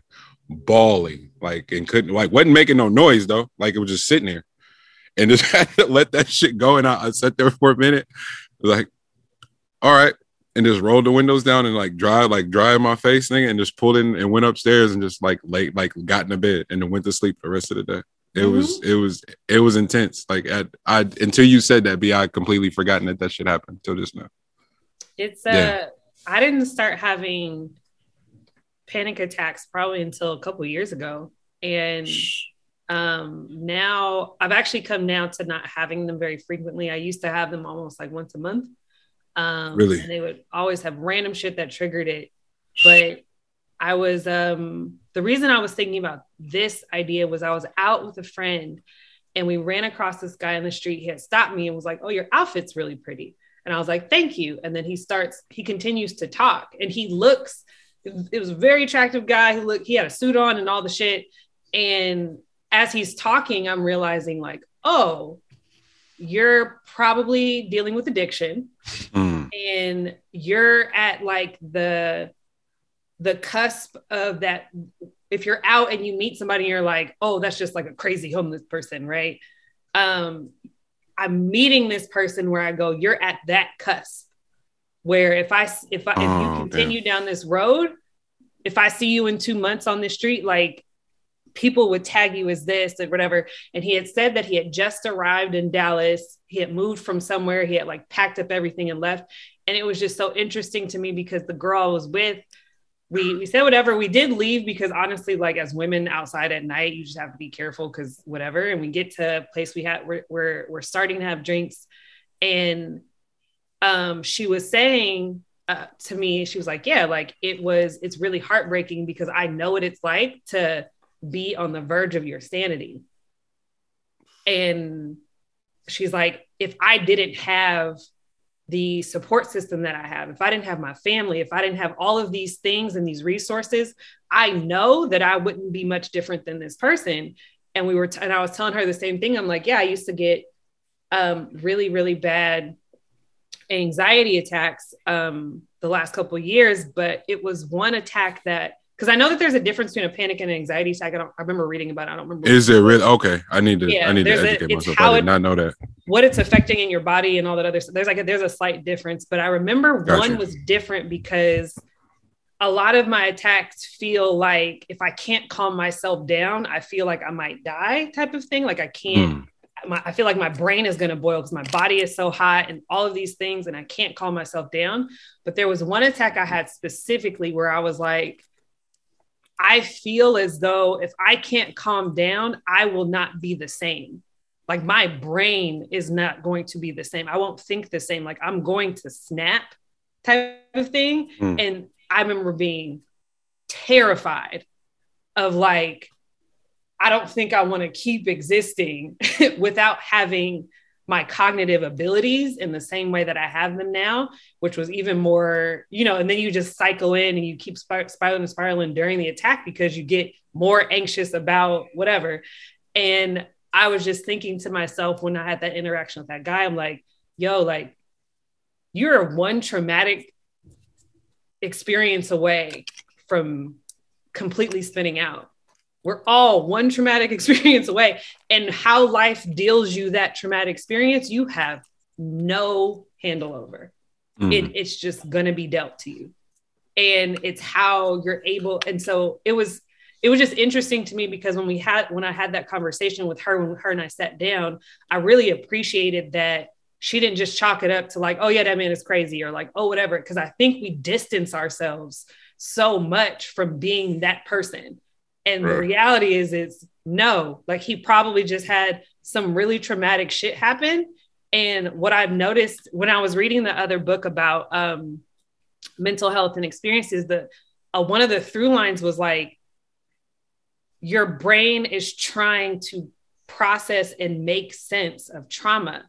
And if your brain can't fully wrap around and process trauma, then you start having these other side effects because of it. And that's not like the whole breadth of what it is, but that's part of it. It's like your brain is literally just trying to process something and make sense of something that doesn't actually it doesn't make sense. Or you can't put logic to it. It just happened. And you're trying to like figure it out and work through it. And if you don't have the things that you need to get through it. It just, this is one of the possibilities. And, you know, that's why people lean into addiction. It's to escape this idea of, I can't process all of this that's happening and all of these inputs at one time. But yeah, that was actually something I thought about weeks ago, but I don't know why we didn't talk about it. But yeah, it's just, we're talking the leadership, the accountability and leadership, but I don't know that. But that kind of ties in too, because my reason why I put the accountability around leadership was really more so about a friend of mine and us having a conversation about leading and their understanding of how to lead other people and be empathetic to other people as they're processing their shit. So I had a conversation with one of my friends who, she runs a company, and she was telling me about some kind of like tension or friction that had happened with one of her employees or people, someone on her team.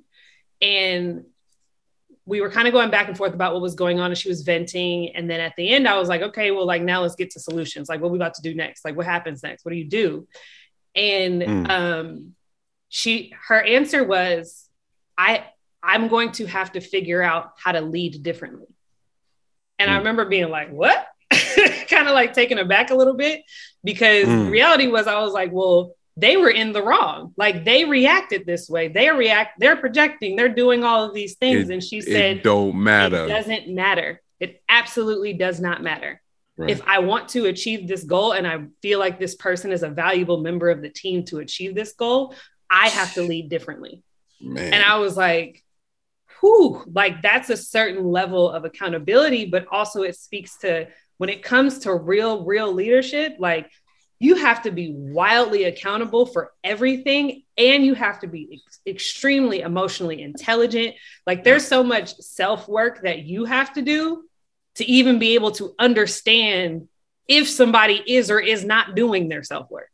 Like, that whole shit is crazy to me. So I was just like, I remember being in that moment, having that conversation with her going, oh, I think there's a level of accountability that I haven't even gotten to yet. Okay, now let me start looking into that. Yeah, that's funny, because I was just having that conversation with Dave, actually. We just had lunch or whatever, but I seen him right after y'all got done, and I could tell he was processing everything you had said, bro. That shit was impressive. I could see it, his wheels turning in his eyes. Like, whatever was said was like pretty pivotal. Yeah, he's in a good place right now, just because of like the age that you're able to get information on. You know what I'm saying? Right. So it's beautiful to be able to pass it along. That's what I want to say that to you too, G. Like thank you, bud, because that, you got to think. When my mom actually brought that shit up last night, was because she was like, yo, Freak, you sound different. He's like, shit, I am different. Like, I'm a fucking dad now. Like, shit is significantly different. And she was like, the difference is y'all got each other, and at the very least, it's enough of y'all trying to do some real epic shit. So the accountability circle it's just different. So where, yeah, they was all 27, 28, 29, 30, 31, 32, 33, 34, having kids at the same time, but it was their accountability circles. It was a bunch of them niggas still on bullshit. So it wasn't nobody that you really, because you respect your peers so much. And if your peers is on bullshit, if your peers is on bullshit, and you can't go bust down and have a lunch, and then nigga give you some game and not preaching at you going, nah, fam, I just went through this shit. Let me spare you. Let me spare you a little time, some bread, some heartache. Nigga, please, if you don't do nothing, hear me out. But then you've also gone a step further and figured out the delivery part of it too, which I think to B's accountability and effective leadership is so unique, because it's like, the talent shit is really God-given. Like, it's some niggas that God really sprinkled with the shit for real. But to unlock it, its true potential, so much work is required, and you really been putting the work in, my nigga, like to effectively lead. So my bad to hijack it, but watching Dave's face, Poe had just said something similar, and then I seen Dave's face, and I was like, oh, nigga, this is impressive, because he was like, you know, he wasn't somber. He was like, I got a lot of shit to think about and put into action. So. Yeah, I think it was like a moment that, you know, it's like a revitalization, like it kind of revitalized a bit within him, just like you know, because part of like communication is when something transpires, you immediately, there has to be like, you know, somebody has to take the fall for somebody, you know, and immediately, you know what I mean? Like somebody's gonna be wrong in that situation, and it's like the end of the world for whoever is considered to be wrong. And it also feels like there's no give back when you're in that stage, you know. So the main lesson or whatever was just more so given where you like some of the things that, you know, luckily you've been able to do, but moving forward, like even if something just transpired where the communication was bad, and this is where folks are on the scale now as far as relationship goes,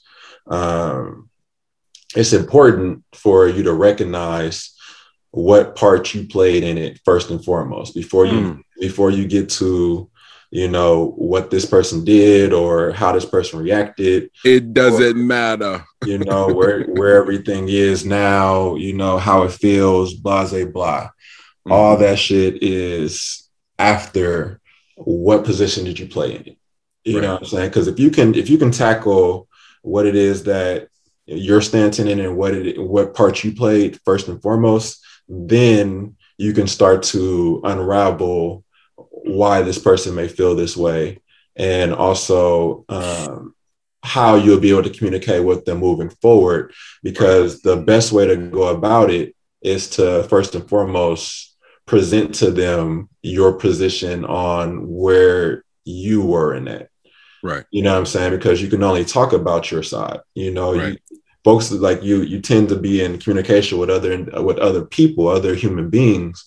And first thing we want to do is we want to talk about what it is the other human being is doing, without us even knowing. We can know as much as we want to know about another person. We don't know everything, you know. You can speculate. You can speculate. Yeah. You know, you could be around a person. You could be around a person as often as you want to. You still don't know that person to its full capacity. Only that person does. So, but you know yourself, or you should at least, and you should get a grasp on that. And then you can meet them at a point where, oh, okay, this is my angle.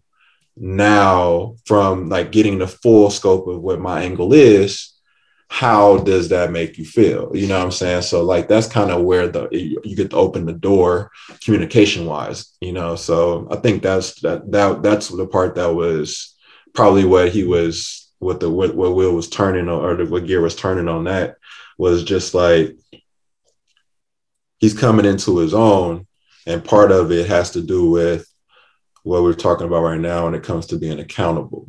Yeah. You don't want to look up one day and all these things, you just had a snowball effect of things that could have been nipped in the bud to begin with if you were just accountable. You know,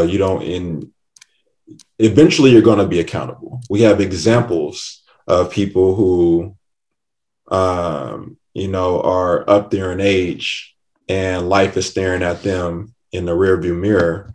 And now they're ready to, you know, present everything about angles of everything, you know what I mean? Now they want to present accountability. They're trying to make up for lost time.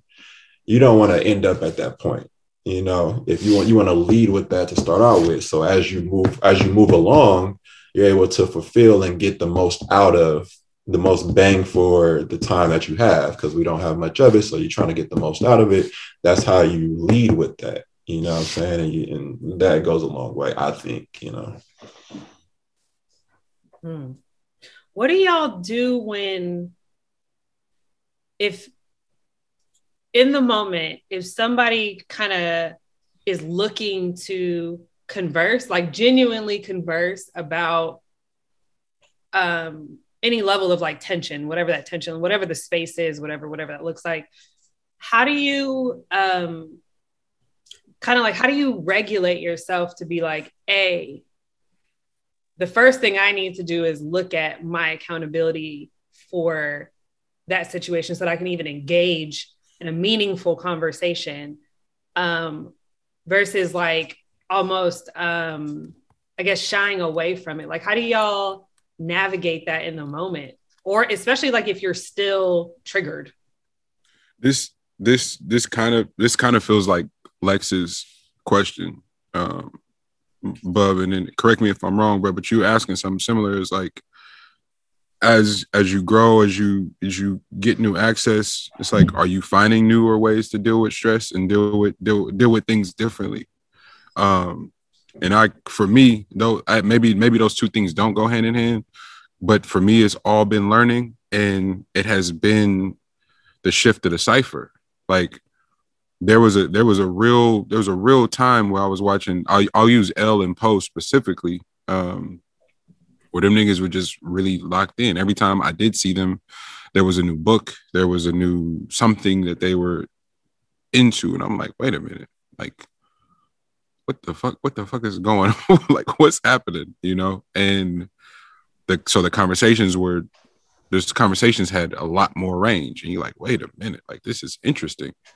And it was just acquiring new tools, really. And I think for me, I did not realize how essential learning was to just experience in life. Like, you know, you definitely, maybe not everybody, but for me, you definitely look at celebrity and all these people that you're like, oh man, I want to be just like them. But even reading this Will book or reading the Gucci book, like, so much of their lives are filled with learning new tasks and creating new tension. And the accountability you talking about, be like, there's honestly no way to unlock it without looking at yourself first. Shout out to 510 Media. Nana was in class this week. Nana was talking about feedback circles and feedback loops, and how we condition people to engage with us. So if you want some real niggas to keep it a bean with you, you got to work on your reactions to when niggas keep it a bean with you. And so many of us think it's just our language. No, nigga, nonverbal communication is a thing for real. So if you roll your eyes, if you get guarded, if you shrug your shoulders when somebody that you claim to want feedback from, and they trying to deliver you some information, that person's probably not going to talk to you again about trying to hold you accountable to things that you professed. Like, you came and sat down with this person and said, hey man, I want to start a multimedia company. And that person is going, hey man, you moving crazy right now. You got to, well, you don't understand. Well, all right, I won't tell you nothing about yourself no more, because you don't want to be great for real. You can't even take a little bit of critique, you know. And I think about that in terms of like group settings and trying to build systems and teams and shit.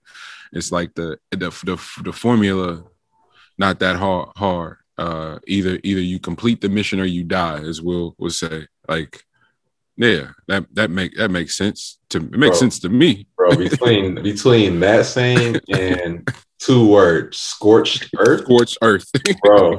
Them two sayings alone, man, is something to live by. Either you complete the mission or you die, bro. 99% is the same as 0%. Zero. But he's like, nigga, that's not mathematically correct. Man, but they had to go to therapy to learn that. Yeah, whole childhood thought 99% was zero. It was zero. And they're like, not exactly, Willard. Not exactly, Willard. Nigga was about to die at 50, trying to do 100 at all times. No, B, did I answer your question? Did I divert? Did I not answer? No, you kind of, but yes and no. I think my thought is like, how do y'all practice that in the moment? Is what I'm, or like, what is your experience around practicing that in the moment? Because our conversation that day where you called and was like, bro, what we doing? Like, that was I don't know how you were receiving it on the other end, but that was one of the moments where it was like, yo, somebody that I claim to respect and revere is stepping to me about something that is helping grow something that I claim to care about. And you have to check how you respond to those moments. So I literally didn't sleep the next night. I was like, fuck, did I offend B? Like, I wanted to receive that. Right. I really want to receive all like feedback, like in stride. So it's such a, for me, it's such a prevalent thing in my life that I'm thinking about. It's like, fuck. I want to always seem open to like, hey man, you should try that.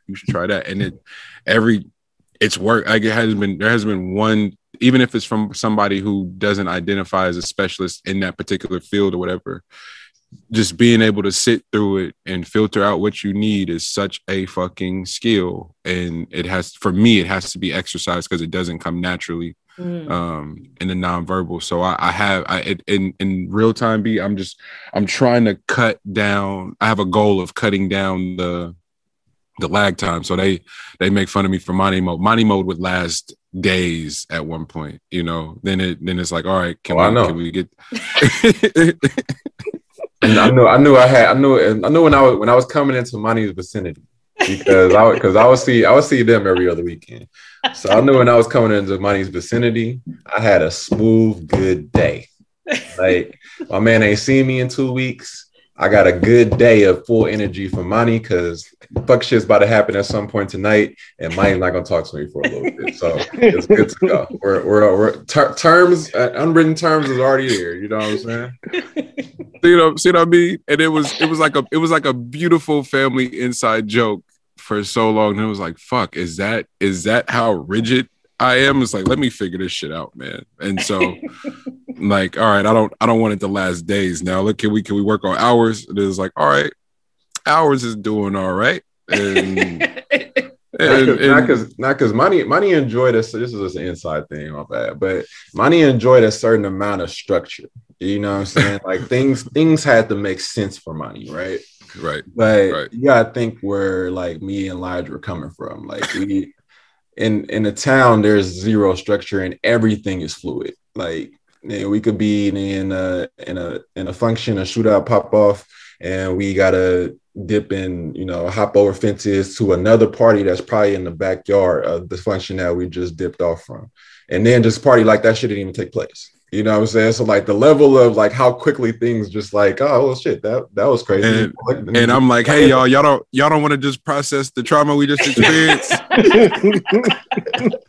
No? All right. Well, I'm scarred. I'm gonna just sit in this corner because I don't know what the fuck just happened to me. Like niggas ain't supposed to just be out here dancing now, bro. What you doing, man? Like, the way my spirit set up, fam. I can't get shot at and then just start turfing. Like, no, it don't work. It doesn't work for me. It doesn't work. Lexa, so yeah, how do you how do you manage in the moment? I'm horrible at managing in the moment, to be honest. I'll be like, if it's somebody I respect, right, and they come to me with like, for example, when Monty was just talking about how Nana was saying when you're coming to somebody and you're asking them for their what they think about what you're doing. Like for me, I take the information well, but it takes me a minute to process everything somebody tells me. So if people are critiquing something, I'll write it all down, and then I can't give them feedback back at what they told me I should work on. Right then, I'll even ask, hey, you got time tomorrow to talk? And it's not out of disrespect to them. It's just I need to go back home and actually look at the notes and like really reevaluate what they told me and then go from there. I'm not good in the moment, quick conversation like that. It's something I'm working on though, but it's just the way my brain processes. Yeah, I think Money kind of said a little bit, but it's conditioning, like it's I think when you put yourself in enough situations where you have that intense moment, you can cut this like the tension with the knife, as they say, or whatever.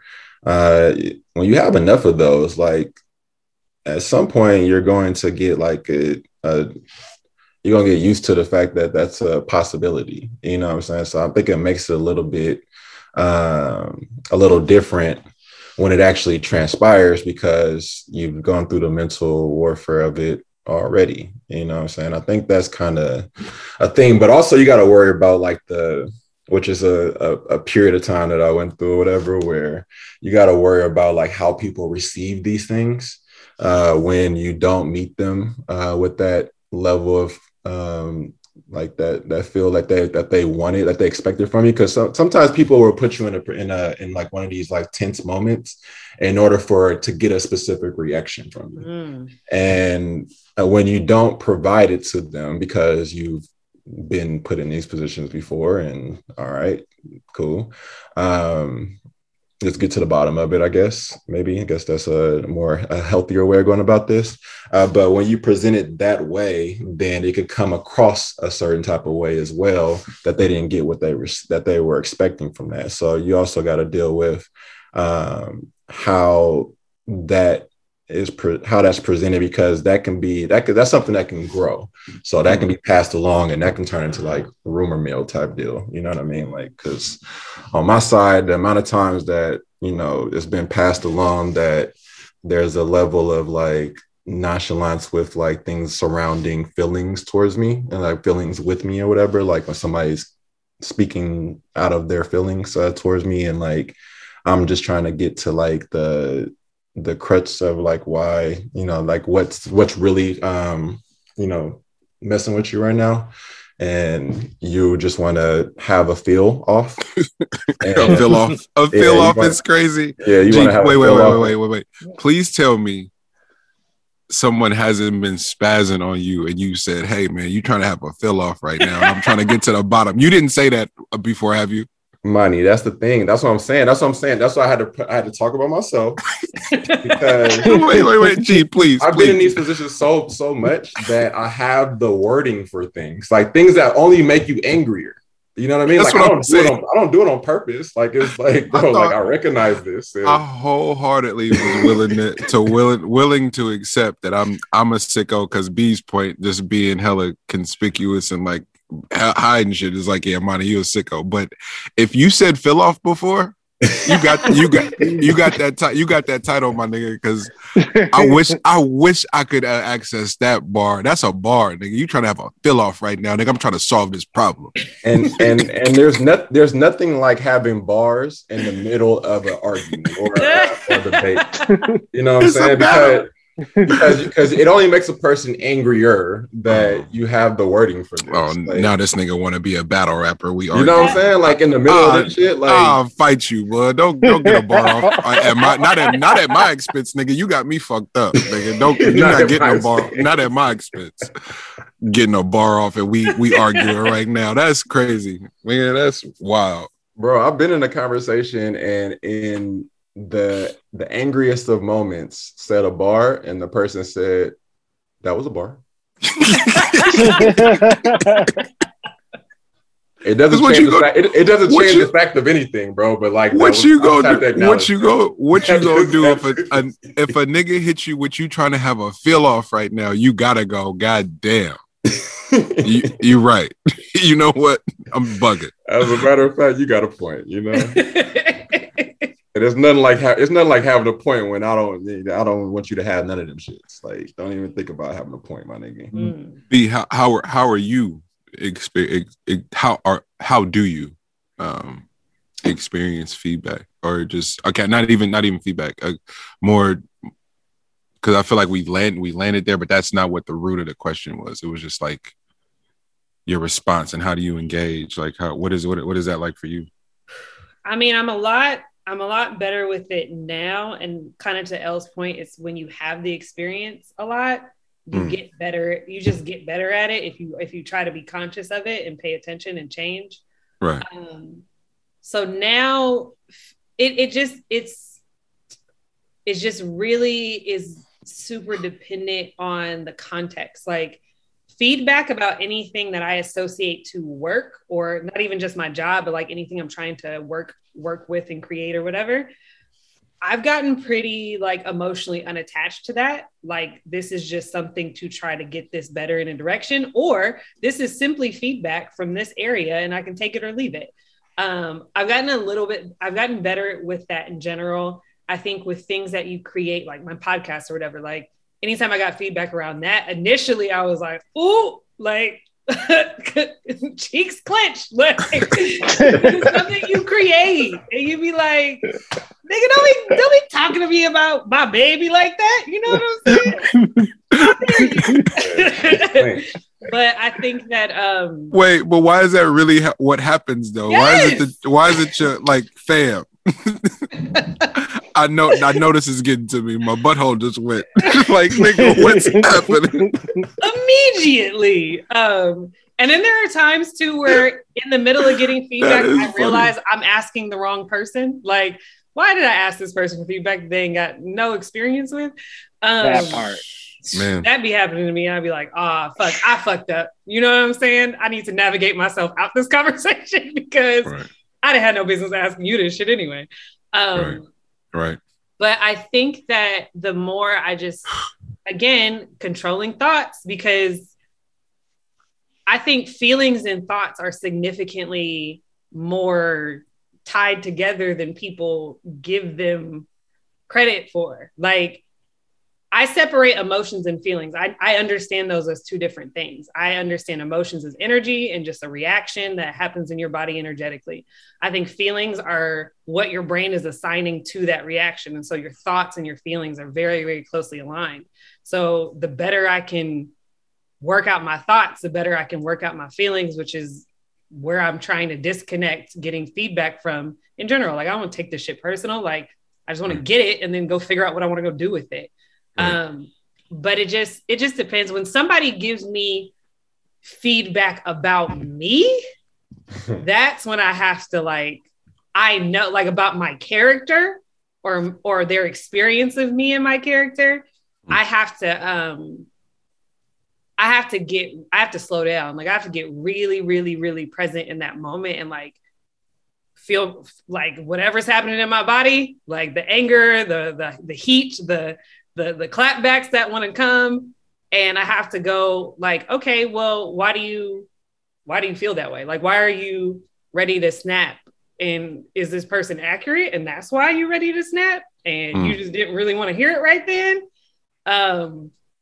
Or is it, like, what's being triggered in this moment is kind of what I'm trying to process. But my when people are talking about my character, that's when I go like, I don't know about this one, bro. Like, but then a lot of times you sit back and you be like, nah, they was right.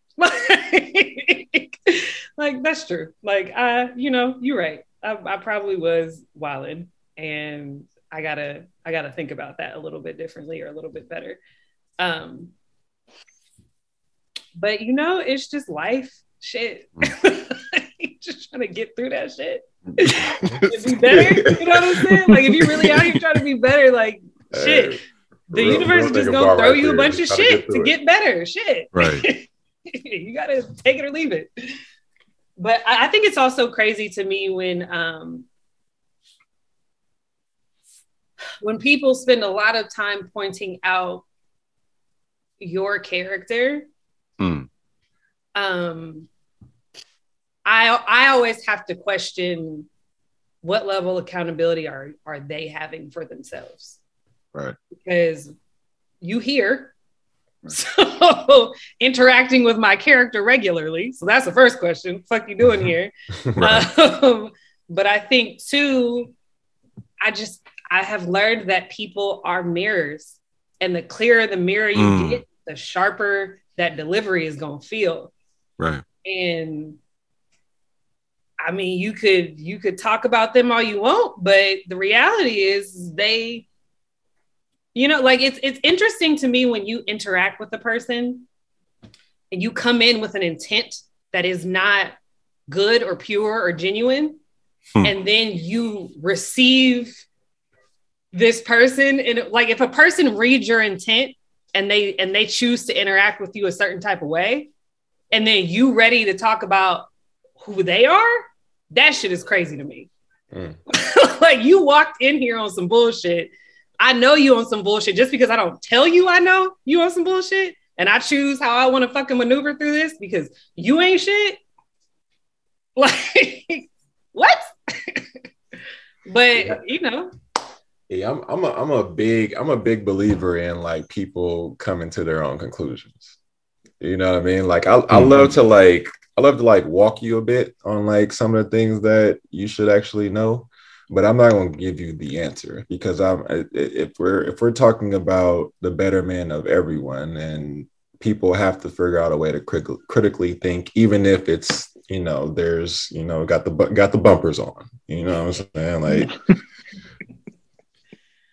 you know, so that's kind of what it is that I just think that, you know, folks just got to use their brain a little better. Unfortunately, they don't. We like that. What? Oh, more often than What? The domestic terrorism, G. Oh, that was man, that wasn't full thought. That was Brad that from where was that just now? Michigan, yeah. Was it Michigan? I was just like it's out. That's out some more. People are back outside. And here they come. We this is a safe space, huh? This is a safe space, huh? Oh, always. Do y'all know that shit popped up on my phone, and I was like, just kept it lit. Like it didn't even like that day bothered me more than anything. I didn't even break stride, fam. Like not for 1 second. So it was like I only, as soon as y'all said Michigan, I was like, oh, I kind of remember that shit, but I don't know nothing. Couldn't tell you what happened. Nothing. Is that the one that the kid did it and their parents were on the run? Yeah. So what happened was that this kid received a firearm for, I believe it was for his birthday or for Christmas. I forgot which one it was, but and he took it to school. He went, you know, he was posing as everybody's locked up. They said it was a firearm or whatever, but he was posing as like a first responder or something like that, like a security or something. Like he was knocking on the door to try to get in, and he used the wrong wording, and they were like, "No, that's bruh."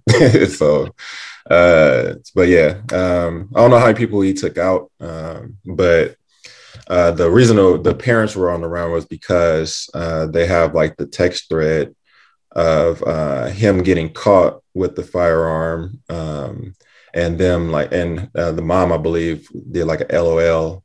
And that you need to be able to like hide it better. You know what I mean? Like there wasn't no problem with them having it at school. It was just a matter of you can't get caught with it, basically.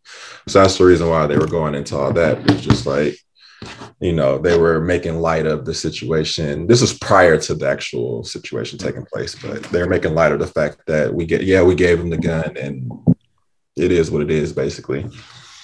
They're getting charged with manslaughter, correct? Yeah. What you want me to say?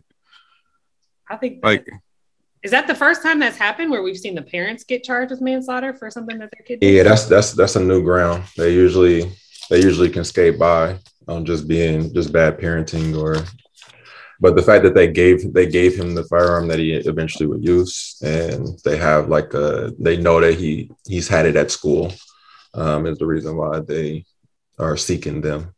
And did they say also because when they checked their house, they had tons of guns that weren't properly locked up?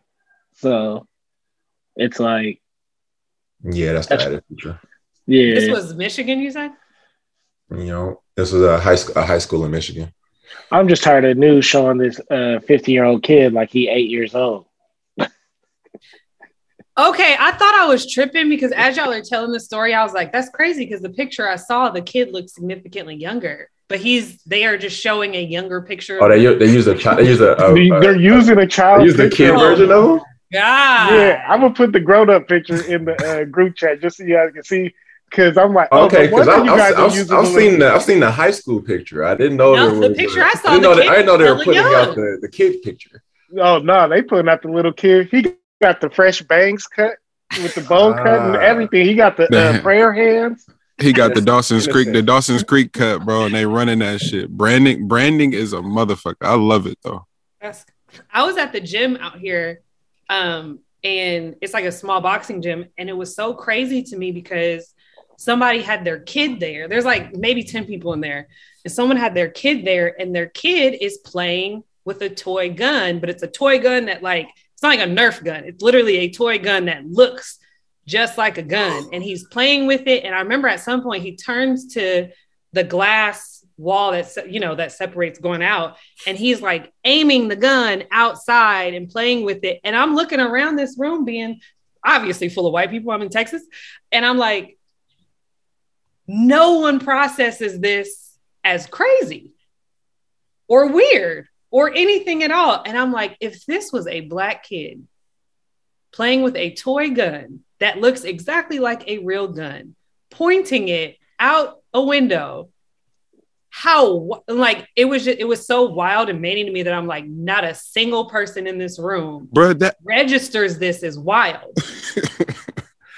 Hey, B, did y'all, Lex, I know you probably seen it, the Alec Baldwin shit. Did y'all watch that interview? I watched most of it. Oh my God. What was Alec talking about? Bro, it wasn't what he was talking about, it's how you said. Did you, Lex, please tell me you seen his cry scene, bro. Oh, bruh. Is it fucked up that I don't be knowing how to take whenever an actor does an interview because I can't tell? Are you acting? Is that really you? No, nigga. That nigga was, bruh, that was painful to watch. I was like, oh, this is sick. And they cut these cameras and bro was just like, oh no.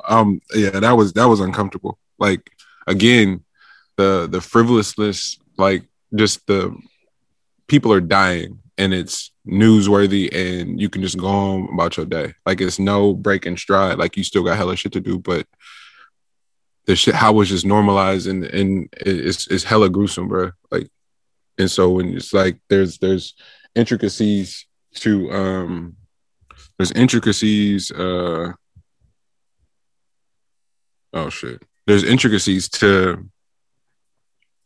the cases, but it's hard to be consumed with it, to really go study and follow it and break it down, where you just like, oh, they're gonna get manslaughter.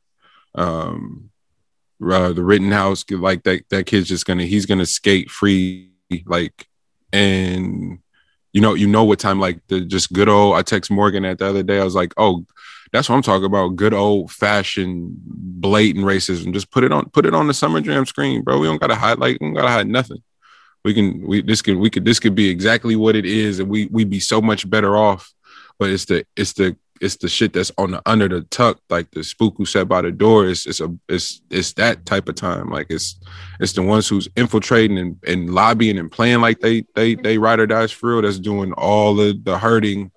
Like, they're literally hurting us to death into the slave ships, bro. Like, just fucking off and just handing over our rights and shit and fucking off our resources, our money to really combat this shit. Because that's really what it is. We start affecting China's bottom line. We start affecting niggas' bottom line for real. Then we got to have a different conversation.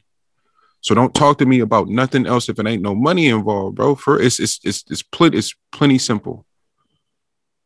If we start fucking up people bottom lines, niggas got to have a whole different kind of conversation in terms of what's moving and what's not moving. What was the line last night, G?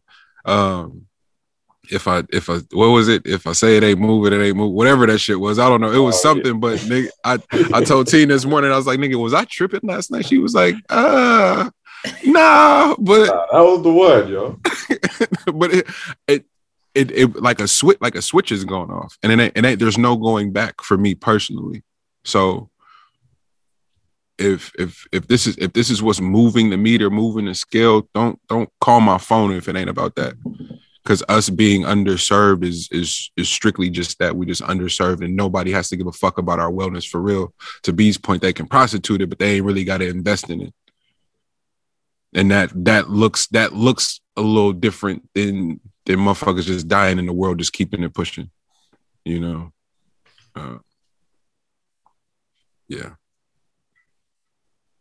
Shots, anyone? No. It's the only way I know how to bounce back. That's the only way I know. Shots. My guy. Hey, Lex, why you put this picture in? Please look at this thread, y'all. Bro. This is crazy.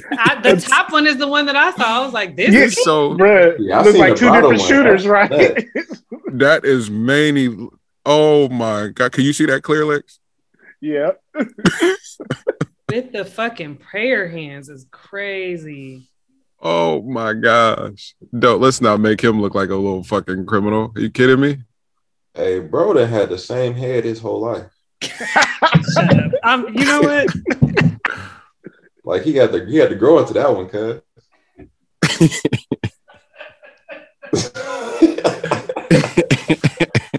That's the shit we talk about. Yeah, big ass head when he was 8.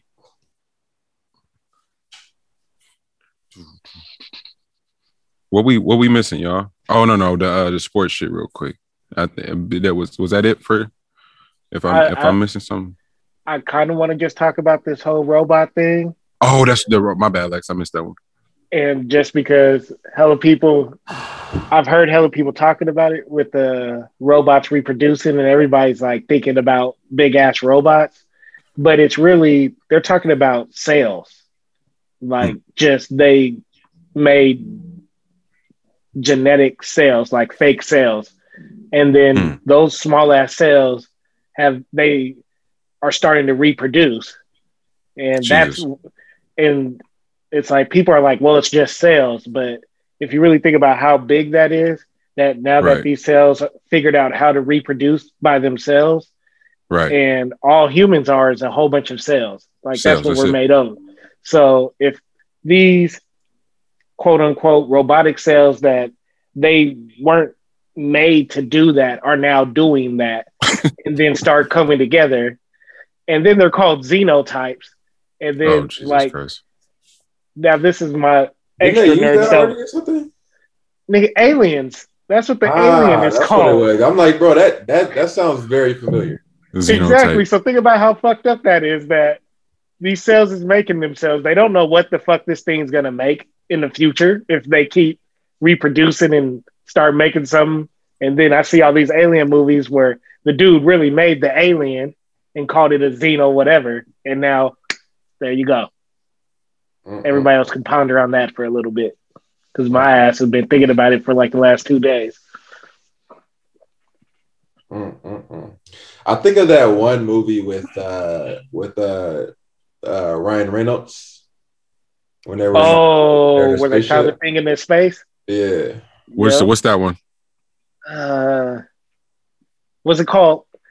I can find it real quick. But I think of that with that because that's like that started off as like a mini cell, and then fucking it just, you didn't know what that shit was about to turn into, and eventually it just kept on going.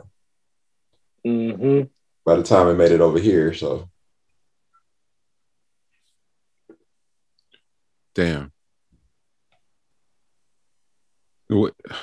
What's it? So this shit about to turn into Transformers? Shit. So if we can make those cells, then why the hell can we make COVID? Wait, why we couldn't? Why couldn't we make it, or why did we make it? Yeah, I'm just like, if we can't make these little robot cells, then why can't we make all these damn variants and shit? Like, because they marketing the fuck out of it, bro. Who keep naming these things? How they get that? Where did Omicron come from? The movie's called Life. Life, yeah, that's the one. Like or life? Life. Yeah, really good underrated alien like sci-fi film. Rather check that shit out. Oh yeah, and by the way, Life is on Netflix now. Yes. Martin Lawrence Life? Yeah. Yep. Upper room. That's the one, boy. I just want you to bust in the motherfucker. What's happening to going through the little titles like, okay, you don't say. G, that hit that sports pocket real quick. Oh yeah, I'll just point out that 2 things. Well, it's been talked about a little bit by the time I just saw it at the top of the week, and I was like, what the fuck? But the coaches for coach for Oklahoma, switched over to USC. The coach for Notre Dame switched over to LSU. Oh yeah. Both. I guess. Well, Notre Dame and Oklahoma were both still well within about to play bowl games with their current group of people that they've recruited. And they went on the first train smoking to a better position. While we've had to hear about Nick Saban talk about the transfer portal all year long, Right. And being pissed off at the fact that people are leaving, like kids are leaving through that instead of sticking to it.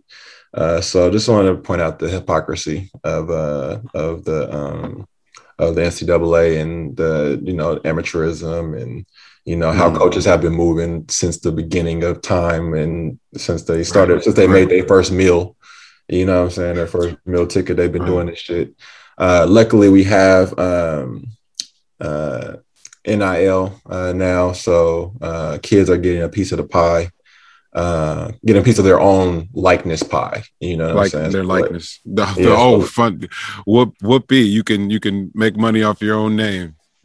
You know what I'm saying? So exactly, you can finally make name. You can finally make money off your own name. So that shit is so crazy. So luckily, I don't want you to move. Don't move past the movement of the recruiting classes and shit like that. I experienced that in school. And for people who don't know how the recruiting process works, like they have a scout team, and then based on scheduling, whatever coach is supposed to hit the road and go do the scouting is the ones that do the scouting, right? So one of the assistants may see you and bring the tape back and make the case for you, like present, and they convince the rest of the staff that you're a fit, and they rank you from there. And then they based off of availability, they go down the list, and whoever if they don't get their guy, he goes to one school, they drop down the list and get the next guy, and then they keep going. And the first assistant at the time recruited me, and was my dog. It was somebody I could see myself playing for. He came to Super 100 at Cal, watched me play, and when we spoke, he was speaking about the things that were most valuable to me at the time as an athlete, and that was just doing the little things. Like, I played my AAU team had fucking Wendell, B-Walk, Vinny McGee, like niggas that can get a bucket. Like, they didn't need me to score. Like, go figure something else out. They don't like. Can you go play D? Can you do everything else? Shout out to Vinny too. San Francisco is killing right now. Shout out my dog. Shout out Vinny Mac, man. Like, those are the things that. And so it's just like, yo, and then you're at Super 100 camp. Everybody there can fucking score. You definitely got to figure out another way to stand out. So, like, I'm about to play D. I'm about to do everything else. And we spoke about that. He's like, yo, I value that somebody that can just play within the system and in themselves and just add value. And so, yeah, man, I definitely want to play for you, and then get there, and this nigga takes a better job. He's gone, and I'm left there with still there. Yeah, I'm just there. Half the guys that were there had transferred when I got there, so you know what I'm saying? And then it was just like, you feel stuck, and there's no one there to help you figure that out. But all you know is if you transfer, you got to sit out a year. So you go, fuck, is it even worth it? Is it even worth it to even consider that? I'm gonna just stay put, because by the time that headache of transferring, we didn't did all this stuff to get it wasn't even an option, but it should have been, because the nigga that brought me there is no longer there, and the niggas that was there when I went to do my visit, half of them are gone, and not because of graduation, because they got the fuck up out of there. What does that? That's got to buy me some kind of window to reconsideration. Hey man, I lost a year. There's going to be no sign off to switching over within conference, and it couldn't use a hardship, couldn't use a medical, none of that shit. So, and that's how. Are you kidding? I didn't know all that. They blocked you from transferring in conference. Hey, no, you about to do this shit? You ain't about to play against us, nigga. Wow. I did not know that. They said you could stay at the school and not play basketball if you want. But not transferring conference. Yeah. Because I stressed that there was shit going on at the crib that I needed to get to. So y'all take that the way that y'all want to take that, but I got to get up out of here. And it's like, oh, well, we want you to be here, of course, and then like a few weeks passed and they got some recruiting in or whatever and did some more recruiting and they had like some replacement situations or whatever. And I'm like, as a matter of fact, like I'm stay true to my word or whatever and stick around. And it's like, well, shit, we already did we already got a backup plan or whatever. But, if you want to, we definitely support like you getting your education from here so you can stick around here. And I'm like, why the fuck would I do that? I hate this. I'm not about to just be here and fucking go to school. You kidding me? That's not the reason why I do it. Snow 8 months out of the year. What you talking about? Just go to class. I don't go to class now. Man. The evolution of everything now, G. When you see athletes starting agencies and shit, is there any part of you? Hold on. Is there any part of you that Siri, get your ass out? Is there any part of you? God damn. I don't know why she keeps popping up. When you see what athletes starting agencies now, bruh, I'm not talking to you. That's crazy. That's Siri so crazy. She keeps popping up. Siri, you're really listening. She fucking with me now. You're a hustler. Never mind. I'm not even gonna ask it. Yeah, I'm gonna text it and then try to say something around her. She's fucking with me right now. I just wanted to know how you. Oh shit! Now I can't hear y'all at all. We can hear you. Keep going. Bring it to us. Bring it to us. This is happening. There you go. I can hear y'all now. We can hear you. Go ahead. I hear you. When you see how athletes are moving now, is it with starting agencies and just being business forward and like you can be multi-dimensional. You don't have to just be one thing. Are you like, damn, this era fits me because you found out newer shit about yourself, like that just adds to the total person that you are, not just this one thing. You see Steph with the agency and like signing athletes in college now. Brian and Clutch. That Clutch show on BET Plus is fucking nuts. I don't know if y'all watching that shit. That shit is amazing. But just seeing it, two things. Do you think about yourself in that light now? And then what do you think about the business of it too? I mean, I'm just appreciative, to tell you the truth. Being in the thick of things, even like, I think that I felt like we were ahead of schedule for a lot of different eras. And even while playing, I felt like I was ahead of schedule for like the times that we're in. Like, I was a person that didn't have a specific position. So there was like now that's something that's sought after, you know what I mean? Like it also, when you go into school, it wasn't a thing to play freshman like that. It was like you want to go through the red shirt or you want to play behind a person that's put in the work, regardless of like what your talent level is. So you could be serving somebody every single day, and then you gotta watch this motherfucker play when the lights are on. You know what I'm saying? So like it's shit like that you gotta deal with, just the mental part of being in college or whatever. But it's not so much that you like, oh shit, wish things were different, or I see it's a way better landscape for athletes and stuff like that. I think it's more so I'm appreciative that it's come, you know what I mean? Like to take away, because there was so much, what is it? Because they took advantage of the amateurism title for so long, that's the part that pisses you off being in the middle of it, is that seeing like, the amount of money that is around you that you can't touch. the amount of things that you have to do behind the scenes and off the clock, like out of the light of things, to get, your dough, because you don't get a piece of it. It's just that you got to take a bunch of steps to get to it. You know what I'm saying? Without like folks really knowing. So it puts you in a worse situation if you ever get caught. You know what I mean? And then they'll chastise you about, your character and shit like that, as if it's like, bro, but what about this coach that's making $3 to $5 million a year, and my nigga just drew up some plays? You know what I'm saying? Like, we go already out there, existed.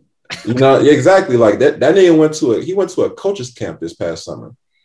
You know what I'm saying? Like, wait, B, that's out of pocket. Don't say my nigga play already existed. Is it not just putting the combination together of things that already existed? Like, oh my God.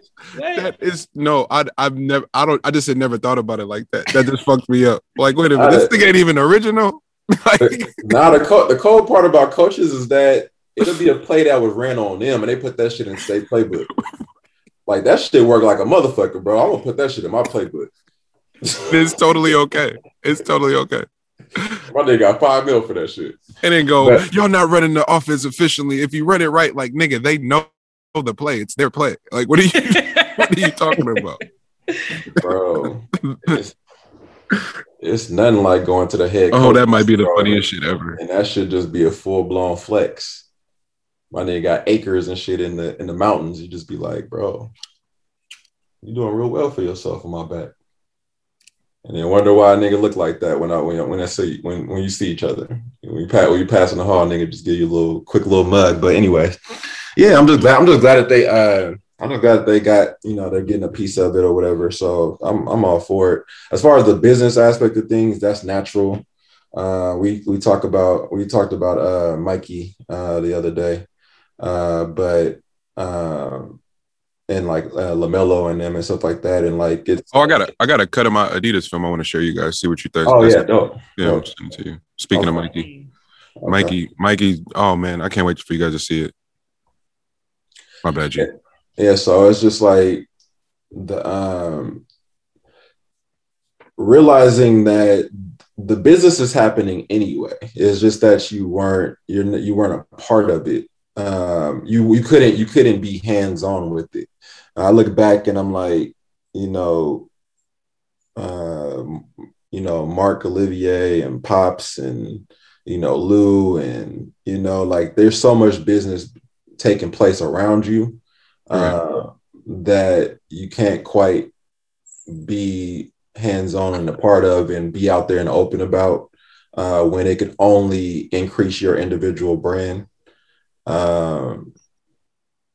It's just cool to see that they're not holding that back anymore. And that's what I'm appreciative of. Like, regardless of if I was going to get a piece of that pie or not, it's just a matter of as a ex-athlete, you would want the there to be right at some point. And that shit was so wrong for so long. And I'm just glad that it is where it's at, even if it is NIL, because I mean, today NIL is probably more than way more than they can possibly give you at the school. Right. For certain individuals, it's not going to help out the full group of people, but also like you don't even have to be like the athlete for NIL to work out for you. Like you can be an amazing TikTok dancer and be able to get your bread. You know what I mean? Like everybody is doing a bunch of different things that don't have to do with your athletic ability, but you're getting that cut. You know what I mean? So I think that's what I was trying to ask, and you got to it in a much clearer way. Was like so much of childhood was being told you got to pick this early. You got to pick one sport. Like, nigga, what? Like, what are you talking about? Like, you could definitely do all these things and still function, have a social life. And it's like, nah, you got to sacrifice this right now. And it's like, okay, cool.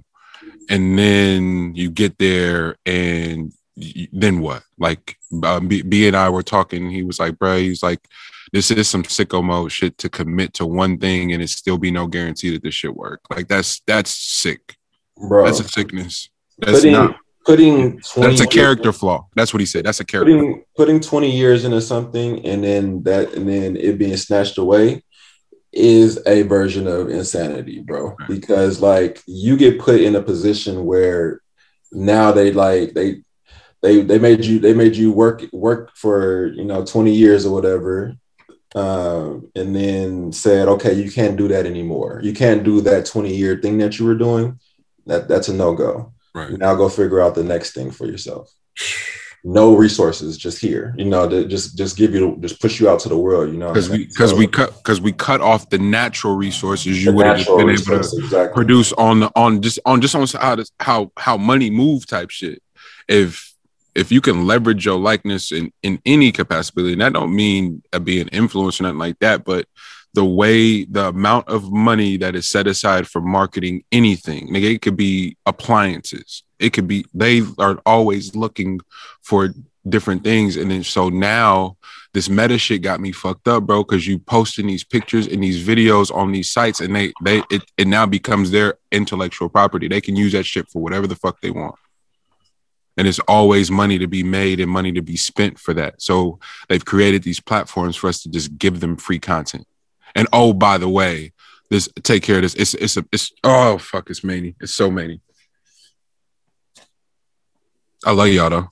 I love our listeners, bro. Our listeners are hella tight. Like we really got a community.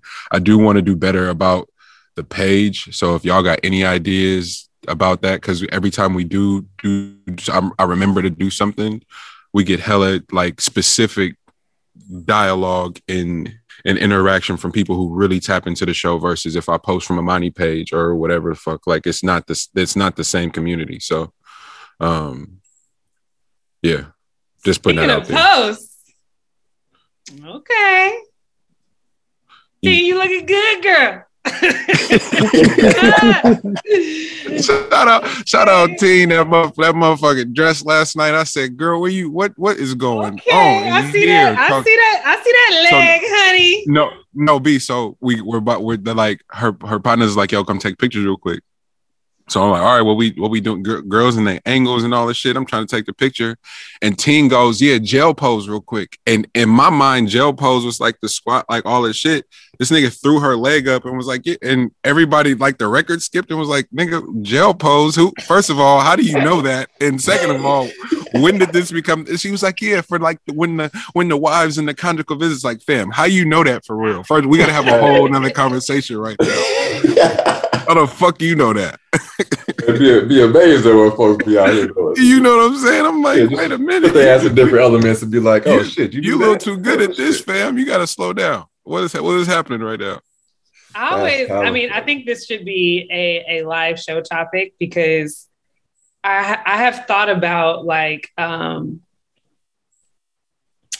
how women deal with dating someone in which they're going to post and there's going to be a bunch of randoms that are like hard eyes and all this other stuff. And this definitely can be a public topic, but the anxiety I had just now of posting it is a real thing. I'm like, I had the time of my fucking life last night and it was because of her. Like, you know what I'm saying? Like, but what I'm attempting to do is hella strangers. Like I don't even know these people. So I like even like with my niece and Teen, like my sisters is a little different, but with River and Teen for whatever, I'm like hella guarded. But that can also be received another way too. So I'm like, man, whatever. Like I more so meant like so that other picture that y'all had posted with Janelle and what's his name? Deuce, Brookfield Deuce.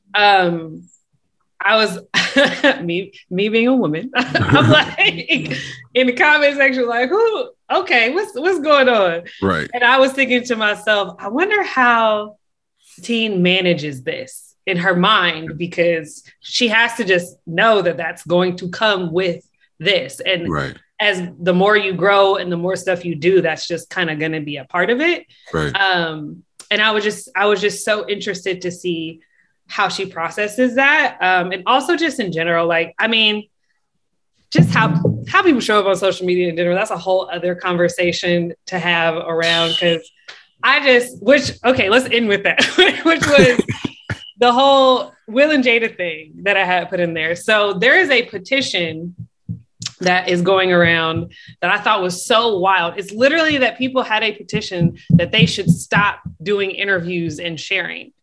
And it was like, I think it was like last week, I think there was almost like 300,000 people that signed it. And more importantly, I'm like looking at the comment section and people being like, I'm so tired of this. And they need, which I'm like, there's so many things. I'm like, one, there has only been maybe 2 to 3 interviews, but how the world works is they all have to comment on these 2, 3 interviews. So when you keep seeing this shit, like, it's not that they've done a lot. Also, if you keep seeing it, it's because your algorithm is set up to bring it to you, or you had to go watch it. So why the fuck are you complaining? That's number one. But two, that's like, the answer right there.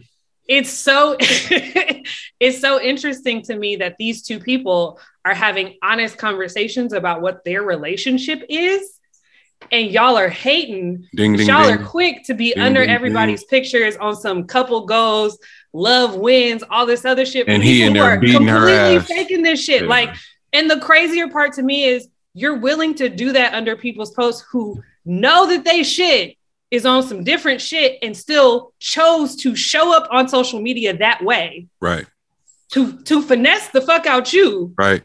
So that you view them a certain way. Right. And that's what you praise, but have two people come over here and be very honest about the intricacies and the difficulties around actually maintaining a relationship for however many years.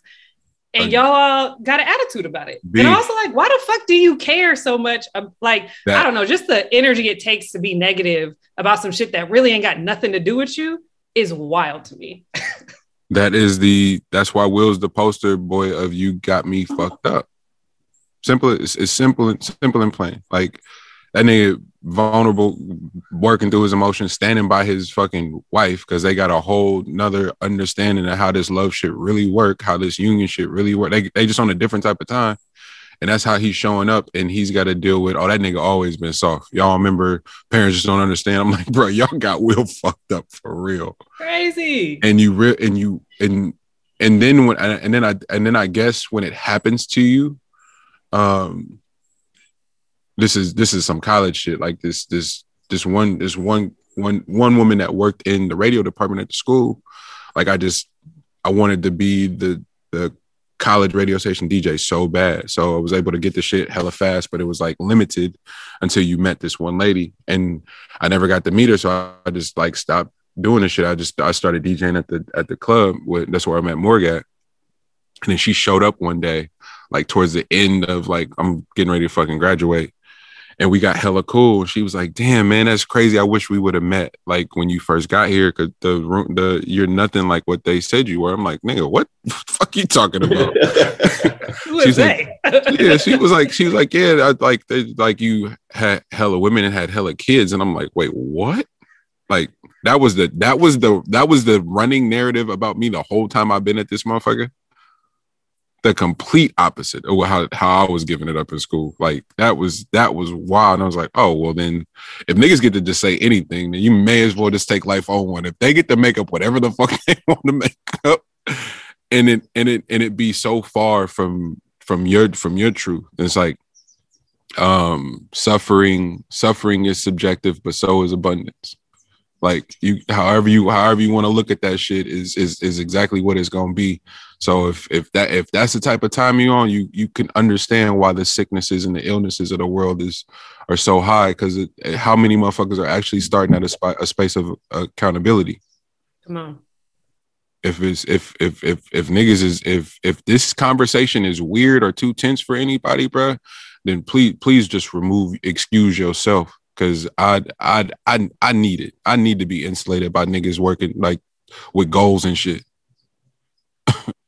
I'd be wondering, do girls like understand how much, like, a lot of times I hear women talk about like, you know, shit ain't Disney and like all the other stuff like around, you know, Disney sold us this idea, but I go, that's what Instagram is. Like, that's what you're all buying into is Disney. That's a Barbie all over again. It's people lying to you and presenting a certain way about life that isn't real, but you're so needing of having things look like perfection, whatever it is, and you sell into it and buy into it. Like, I had thought about that the other day because all these people's reaction to I think Jasmine Sanders is a model. Her name is like Golden Barbie or something like that on Instagram.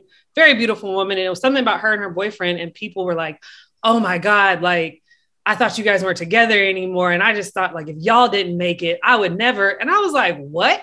Like, you have associated whether or not you are going to have a successful relationship with somebody based off of some bitch you ain't never met in your life, and whether or not she is with this nigga, and they both might have 18 other niggas and bitches that you don't even know. Like, this is crazy. I'm like, women, we're promoting Disney. Like, and not just women, men too. It's like, y'all, however y'all choose to show up, like, you're promoting fake shit. Right.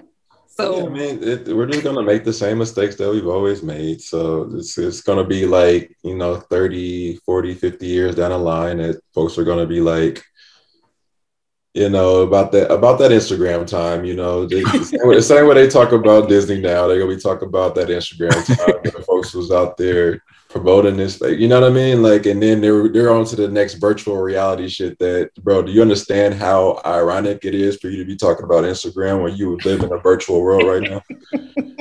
You in your trailer with virtual goggles on, my nigga, and you talking about Instagram. Meta. You know what I'm saying? So it's just a world full of hypocrites, you know what I'm saying? That's all it is. Hypocritical. I solemnly swear. Up to no good. But yeah, with the Will and Jada junk though, but like I don't think folks understand, like, when you have that much communication in your relationship, you would really, like, I don't know what part of the book you know, Money. He's right. He's in there right now. Okay, so like he just dropped the bomb of why he made the decision he made, and was like, it was the easiest decision ever in life. And was like, of course it was. Okay, because like, if you actually like get the story from the beginning to the end, then you would realize that, for one, Will is a handful. Because he is out there, like, he really, because he looks at everything as art, he is a handful for somebody that's trying to be grounded. So they weren't a pair to begin with, you know what I mean? But but it was the chemistry was there. There's not the perfect pair combination, right? So all their conversations they've had to this point, all of that shit, like, the things that the public can possibly say is it that doesn't even factor into the shit that they've said to each other. You know what I'm saying? Like, the toxicity that was involved in two people being in their ego, being at the peak of their careers and not really fucking with each other at whatever given time, and realizing that you can't make another individual happy. They have to make themselves happy. That's a bar. The public don't understand that shit. The public want other people to make them happy, obviously, because that's the reason why they so caught up in Will and Jada. Sign a petition. That is crazy. That petition is nuts. And the fact that people went out of their way to sign a petition, a fictional petition. That's not going to actually do nothing. I'm going to say, how does petitions even work? Like, is this like a... Hey, if we get 5,000 signatures, we can... Bruh, get the fuck up out of here. That's like them posts that they be talking about, and how much money you can make if you just click on this. And then you can quit your job today and make $5,000 every hour on the hour if you just click on this link. I was like, this shit crazy. It was I was watching Patrick Cloud review it. He was like, bro, what? And I was like, oh, this exists. we can like Pat Cloud, right? Huh? I'm asking B. Shut up. When we're off screen, I'll tell you who we can't like. Okay. Is it gonna break my heart? Nah, it's gonna be like, bitch, of course. Oh, okay. I feel like it's the usual suspects. Okay. By the way, Precious had one of the funnier stand-ups on the Laugh Factory. Thank you. I love Precious. Bro. Gee, I love Precious. And Kamir's podcast is one of my podcasts that I listen to every fucking week. Precious rebrand is crazy. That's the rebrand we need to be talking about. Precious is killing shit right now. That was a skill to completely wear a silhouette so you can really get these jokes. Right. And she was saying on the podcast that somebody that was there, another comedian, like talked her into it. Like she had the idea and then was like, "Nah, this is gonna be crazy. I gotta take this off." And they was like, "No, like keep that. Like that's gonna be." And she was like, "And then I killed it."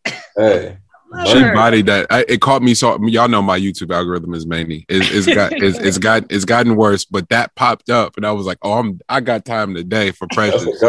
That's my dog, bro. She is so funny. I really want to run into her out here because she's from Oak Cliff, which is like down the fucking street. Wow. And I would love to run into you because I am a huge fan. And you are so ridiculous and I love it. Oh man. Family. I love you guys. I appreciate you guys. Our YouTube viewership, keep doing y'all thing. Lex Bubble, we appreciate you, dog. Everybody, Apple Podcasts, Spotify Podcasts, y'all keep it lit. Simplecast, Castbox, keep tuning in. We're gonna figure out this IG shit too. For real. With that being said, it's been another episode of the Meet the Brave podcast. We will see y'all next week. Love. Yes.